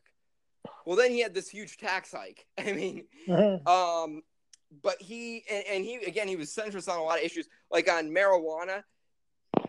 He said at one point he legalized medical marijuana, but then when he was asked about recreational marijuana, he said, no, marijuana is a gateway drug, and we can't make it legal. But now Nixon has kind of pushed him in more of a progressive direction because Nixon is more progressive, and he's afraid after Alexandria Ocasio-Cortez stumped Joe Crowley that he's going to get stumped. So now he's acting more like a progressive. So he's like, oh gosh. And so now he's been like talking more and more about Trump and pretty much ignoring actual issues that actually affect people, like, the economy and whatnot. And he was like talking about, like, he was asked in an interview, he said, what do you think the upstate people care about? And he said, Trump. They're worried about Trump. And it's like, I can say as somebody who lives in the upstate that that's actually not true. And although I live in Saratoga County, which is a more conservative county in New York, so that might be why, but that's not what the majority of people are talking about up here. Most people are talking about the economy and the fact that it's pretty much impossible to start a small business in upstate New York. But Cuomo, but there was that. But then also, he originally said he didn't want to make recreational marijuana legal. Now he's saying because Nixon's pushed him to do that he'll look into it. So he's become more and more progressive on a lot of issues. And Nixon kind of pressed him on that, and they called that the Nixon effect. So Nixon's kind of pressed him on that. But one of the main things and they also talked about the Tappan Zee Bridge, because the Tappan Zee Bridge, which was also called the Malcolm Wilson Bridge. Malcolm Wilson was the governor of New York. He was a Republican. He became governor after Nelson Rockefeller resigned to become vice president to Gerald Ford. Cuomo just mysteriously out of the blue just decided to name it after his father and just rename it after his father. And that was controversial in that town because most people knew it as either the Malcolm Wilson Bridge or the Tappan Zee Bridge. And he just renamed it the Mario Cuomo Bridge. And people didn't like that. And he said, my father would hate this. My father would tell me he didn't want this to happen. Well, then why are you doing it? But that came up. The Tappan Zee Bridge came up. And eventually, but the main problem was that they weren't talking about upstate issues at all. I mean, it sounded like they were talking about running for mayor of New York City. So people mostly bashed both candidates for that. Mark Molinaro bashed both the Democrats for that. Mark Molinaro is the Republican nominee for governor. Howie Hawkins, who is the Green Party nominee for governor, bashed them for not talking about upstate issues. I think it just goes to show that most candidates in New York, most politicians, whether it be Republican or Democrat, have kind of just lost interest in the upstate areas. They're just kind of like, oh, screw those guys upstate. We care about the New York City areas. But did you see the debate, and what were your thoughts on it? I did not see the debate. I generally don't follow state politics outside of California, but I did kind of listen to your notes and search the internet while we were talking. Yeah. And then, yeah, I just from what I remember of Cynthia Nixon, she is a former star of Sex and the City. If I have yes, so it's, I mean, good for her taking on Governor Cuomo. If there are legitimate complaints, it sounds like that exchange of who actually runs the New York City subway was kind of revealing. So if she's good at holding him accountable for that, then great. But it sounds to me like she might have a personal interest in the governor's office if she is focusing excessively on New York City issues. At the same time, New York City is like a huge voter base, and I don't know how populous upstate New York is, but that sounds like it's something that's been happening across the country. Is the cities get most of the attention, and then the rural areas are kind of left to their own devices. And well, that's true, but there's also Albany. Like, Albany is like the capital of New York. I live right around Albany, and that's a big city area, but nobody ever pays attention to that because it's not as big as New York. Like, even though it's the capital of New York, most times when you go to New York, you don't care about, when you go to New York, you don't say, like, if you go to New York, if you're traveling from another state to New York, chances are you're probably traveling to New York City, not Albany. Yeah. Unless it's for a business reason. Yeah, exactly. So that might be why, but I mean, it just goes to show how, like, the politicians have just kind of lost interest in us in a way, because it used to be one of the best places to live back in like the 1800s, or even like up until 20 years ago. New York, upstate New York was like a really great place to live, but most people aren't talking about upstate issues anymore, except for third party people. And I guess the Republican talks about it because he's from Dutchess County, but he has no chance of winning. So yeah, I mean, it sounds kind of like what's happened in California. I mean, you have the example of Stockton, which is like now one of America's poorest cities that used to be much more successful. Yeah. There's been kind of this hollowing out of middle America that's been going And I think it's because everyone's chasing economic opportunity in the larger cities, companies alike. But America is a big country, and I do think that we should be giving more attention to the things that aren't the major urban areas. It's a big part of the country, and a lot of people live there. So I don't know how we go about fixing that. But anything else you want to say about this debate? Not really. No, I hope that some good substance comes out of it. But yeah.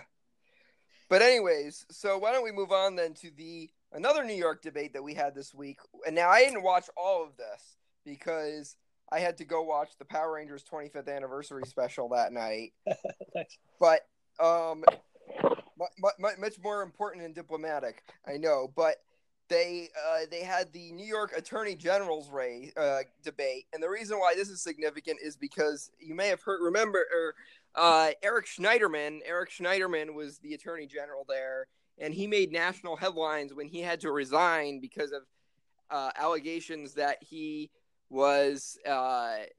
abused his ex-girlfriend, and because she was also, I think she was of Indian descent. And when I say Indian, I don't mean like Native American. I mean she was actually from India. Mm-hmm. And he reportedly, according to her, actually called her his quote brown slave.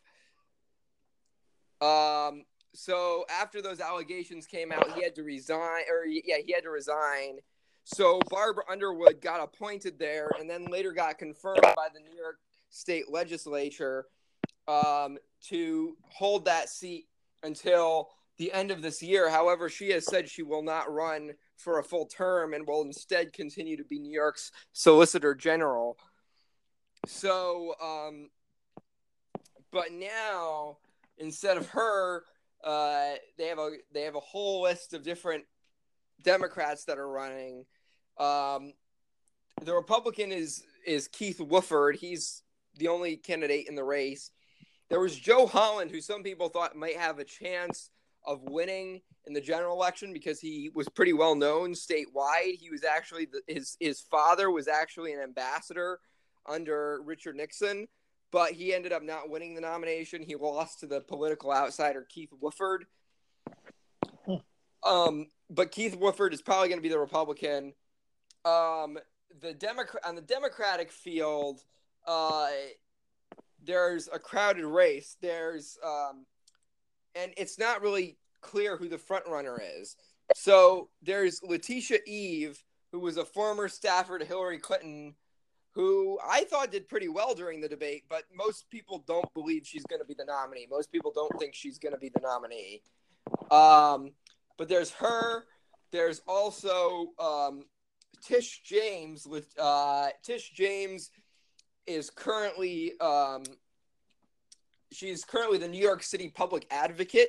Keep in mind that position was previously held by Bill de Blasio when he ran for mayor of New York and successfully won.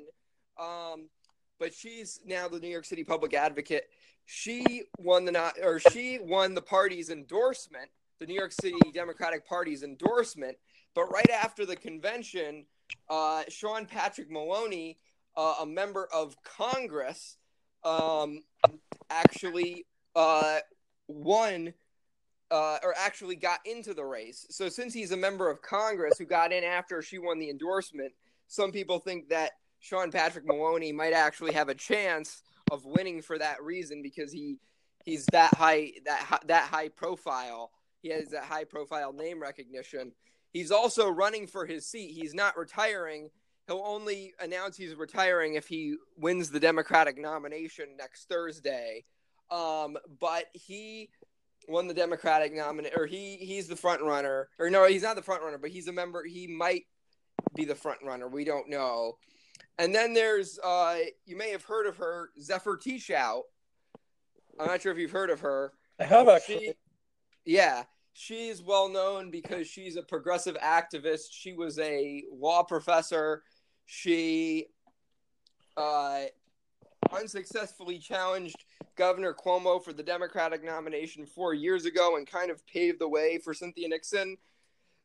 She also unsuccessfully ran for Congress last year and lost to John Faso, the Republican establishment candidate, who is currently in there, and he's and that was a seat in the Hudson River Valley. So that was an upstate seat. It was held by Chris Gibson, who was a popular Republican there, who was a moderate, and it ended up being won by John Faso. Well, now she's running, and some believe she might be the front runner because she got the endorsement of the New York Times, which is huge in New York. And during the debate, everybody was attacking her. Every single person was attacking her over the other candidates. In fact, there was actually a point in the debate when they gave a candidate, they said to every candidate, they said, okay, every candidate has a chance to ask a question to another candidate, and then that candidate has to answer the question. And everybody aside from Zephyr Teachout took that opportunity to ask Zephyr Teachout a question. And it was obviously a challenging question, but they all went after her, and they were attacking her for things like saying she wanted to repeal the SAFE Act, which is essentially this bill which tried to demonize gun owners in New York. But, a lot of people who are pro-gun control agreed with the bill. And they were attacking her for saying that she wanted to repeal the SAFE Act because she was running in a purplish district in the Hudson River Valley, which was held by a Republican.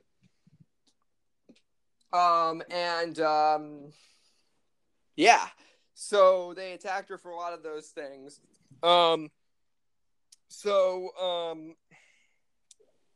There's a lot of that, but then, so the attacks were mainly at her. I assume you haven't seen the debate, but what were your thoughts based on what I said? It's kind of a circus. Yeah. That last bit about taking positions because you are trying to run in a certain district. I mean, that's democracy, right? Yeah, I know, right? You're trying to get the most votes, and you are responding to those voters' needs. So I think the question is, well, why are you seeking power, and what do you hope to do with it? So I'd love to hear more discussions about issues in these debates. What are your policy stances? I know that isn't necessarily what wins elections anymore, but that's why we're sending you to office. At least I know. Zephyr Teachout, I actually got to see her speak in Richmond when I was going to college in Richmond, Virginia, and she was working for Howard Dean's presidential campaign. I think her progressive credentials are well established in that sense. I know things have gotten more liberal since then, so I don't know where she fits on that spectrum now. So I may actually go and look at that debate to see what's been happening with her lately. Yeah. And it should be noted that if any of the Democrats got elected, they'd all make history because if Zephyr Teachout won, she'd be the first female attorney general of New York. If Letitia Eve had a miracle and won the nomination and then won the election, she'd be the first African-American attorney general of New York and the first woman attorney general of New York. If Tish James won, she'd be the first African-American attorney general of New York and the first female governor of New York. And if Sean Patrick Maloney won, he'd be the first openly gay attorney general of New York. And if the Republican Keith Wofford managed to pull off a miracle and win, he'd be the first African-American attorney general of New York. Well, good. I mean, history will be made no matter who wins. That could be why they're going after each other so much on personal characteristics, I guess. Attorney general, I'm not even sure that's why. I'm not sure why that's an elected office, because your job is just to enforce the law. Well, in some states it's not. In some states it's not. I know in Hawaii it's not. In Alaska it's not. Yeah. And in New Jersey it's not. In those states, and New Hampshire, those are 4 states where the attorney general is an appointed position and not an elected position. Yeah, I mean, that makes more sense to me. I grew up in Virginia, and we elected our attorney general there. And I think, as far as I remember, just being around state politics, it was just basically auditioning for the governor's office. Yeah. But it's the same thing with Secretary of State, although here in my state of New York, we don't elect Secretary of State, because in most states, the Secretary of State oversees the elections. Mm-hmm. You know, typically it's the Secretary of State's office that declares a statewide candidate the winner of an election. And with that much power over the elections, you'd think that they'd have to appoint somebody. But no, most states outside of my state typically elect attorney generals. Yeah, that's I think in your state, Arizona and Oregon, and I think that's it. I could be wrong. In at least those two states, the attorney general is second in line, or the secretary of state is second in line to become governor if anything happens to the governor, God forbid. Okay. Yeah, so I guess it just depends on if you have a lieutenant governor or not. Yeah, I do. And there are even some states, believe it or not, that have elected lieutenant governors. Yeah, well, yeah, Virginia being one of them. Yeah, I think Virginia is the only state where they actually have lieutenant governor debates. Interesting. Okay. But yeah. So, is there anything else you want to say about this debate? Yeah, not really. All right. So, let's get on to the next story, which Trump has actually been receiving praise for from Chuck Schumer and a bunch of top Democrats. Rare. Trump actually deported an actual Nazi. Oh, and by deporting a Nazi, I don't mean like an alt-right bigot. It was worse than that. I mean, he actually deported an actual Nazi, an actual guy who was a Nazi guard. So, in Berlin, which is he's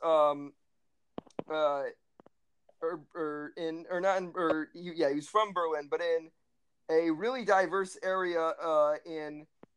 What happened was there was this. The guy's name is Jacques Palige, and he apparently what happened was he was a Nazi guard in Germany, and he tried to defend himself, by the way, by saying, "Oh, well, I was a Nazi guard, but I didn't kill any Jews or torture any Jews. I just stood there and worked for the Nazis," which he's trying to make it sound like he didn't do anything, remotely bad, but he still was affiliated with one of the most evil groups on the planet. Mm-hmm. But he was Jacques Palige, and that's his name. And he what happened was he moved to what is now a very racially diverse corner of New York City, and he moved there in 1949. What happened was I think he was a teenager when he was a Nazi guard, and so he fled from Germany so he wouldn't get caught or murdered or anything. He fled to the United States in 1949, and he resided in New York City, and he stayed there for a number of years, like taking on a new persona. There's actually a movie out right now. I think it's called Project Finale or Operation Finale, which was about this one infamous story of this one Nazi guy who actually escaped Germany, took on another life, and then they figured out he was a Nazi, and this was based on a true story, and they took him to what happened was they got him, and then they weren't sure how they were going to get him on the plane since he was unconscious, so they just pretended he was drunk, and so they got him on the plane, and then they took him to Israel, the Jewish nation of Israel, and what happened was everybody obviously hated him because, it's a big Jewish population there. It's a Jewish state, and they put him in this box, and they all wore gloves because they didn't want to, quote unquote, touch the skin of evil. And they put him on trial, and then eventually he was sentenced to death, and then they cremated him. But then they put his, because they really despised him so much, they put his ashes in the water, and then there were still a few ashes left, and they had to clean out all, like, even though there were just like a few ashes left, they cleaned out all those ashes as well because they hated this guy so much, and understandably so. But this one other guy who fled to America after World War II, he came into the country illegally. What happened was he lied about his immigration papers and the type of work he did. He said he was a farmer, but he actually wasn't. But it still allowed him to get into the country in 1949, and he resided there for years. He's now 95 years old, and he is currently the only known surviving Nazi guard in the United States, or residing in the United States. And there was a very long effort by the United States government to deport him. What happened was in 1993, they finally discovered that he was a Nazi guard. He apparently admitted that he was a Nazi guard in 1993, and in 2004, the U.S. government was set to deport him because they realized he had lied about his papers.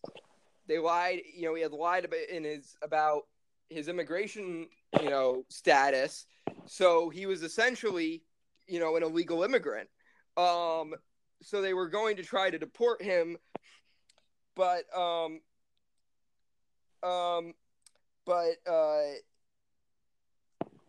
they apparently failed to persuade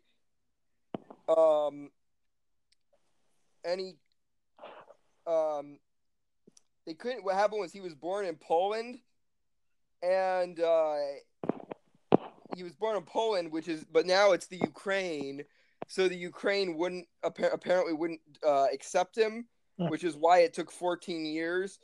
But finally, President Trump decided to deport him, because apparently, here's what happened. It says in this New York Times article, it says on Tuesday, the White House announced Trump had secured Mr. Palij's deportation, dispatching immigration authorities to apprehend him and wheel him on a stretcher from his home in Queens to be taken. Oh, sorry, what were you gonna say? Oh no, I was just laughing at the stretcher part because I think that's a good symbol of this administration's care for the elderly. But anyway, Go ahead. But he's in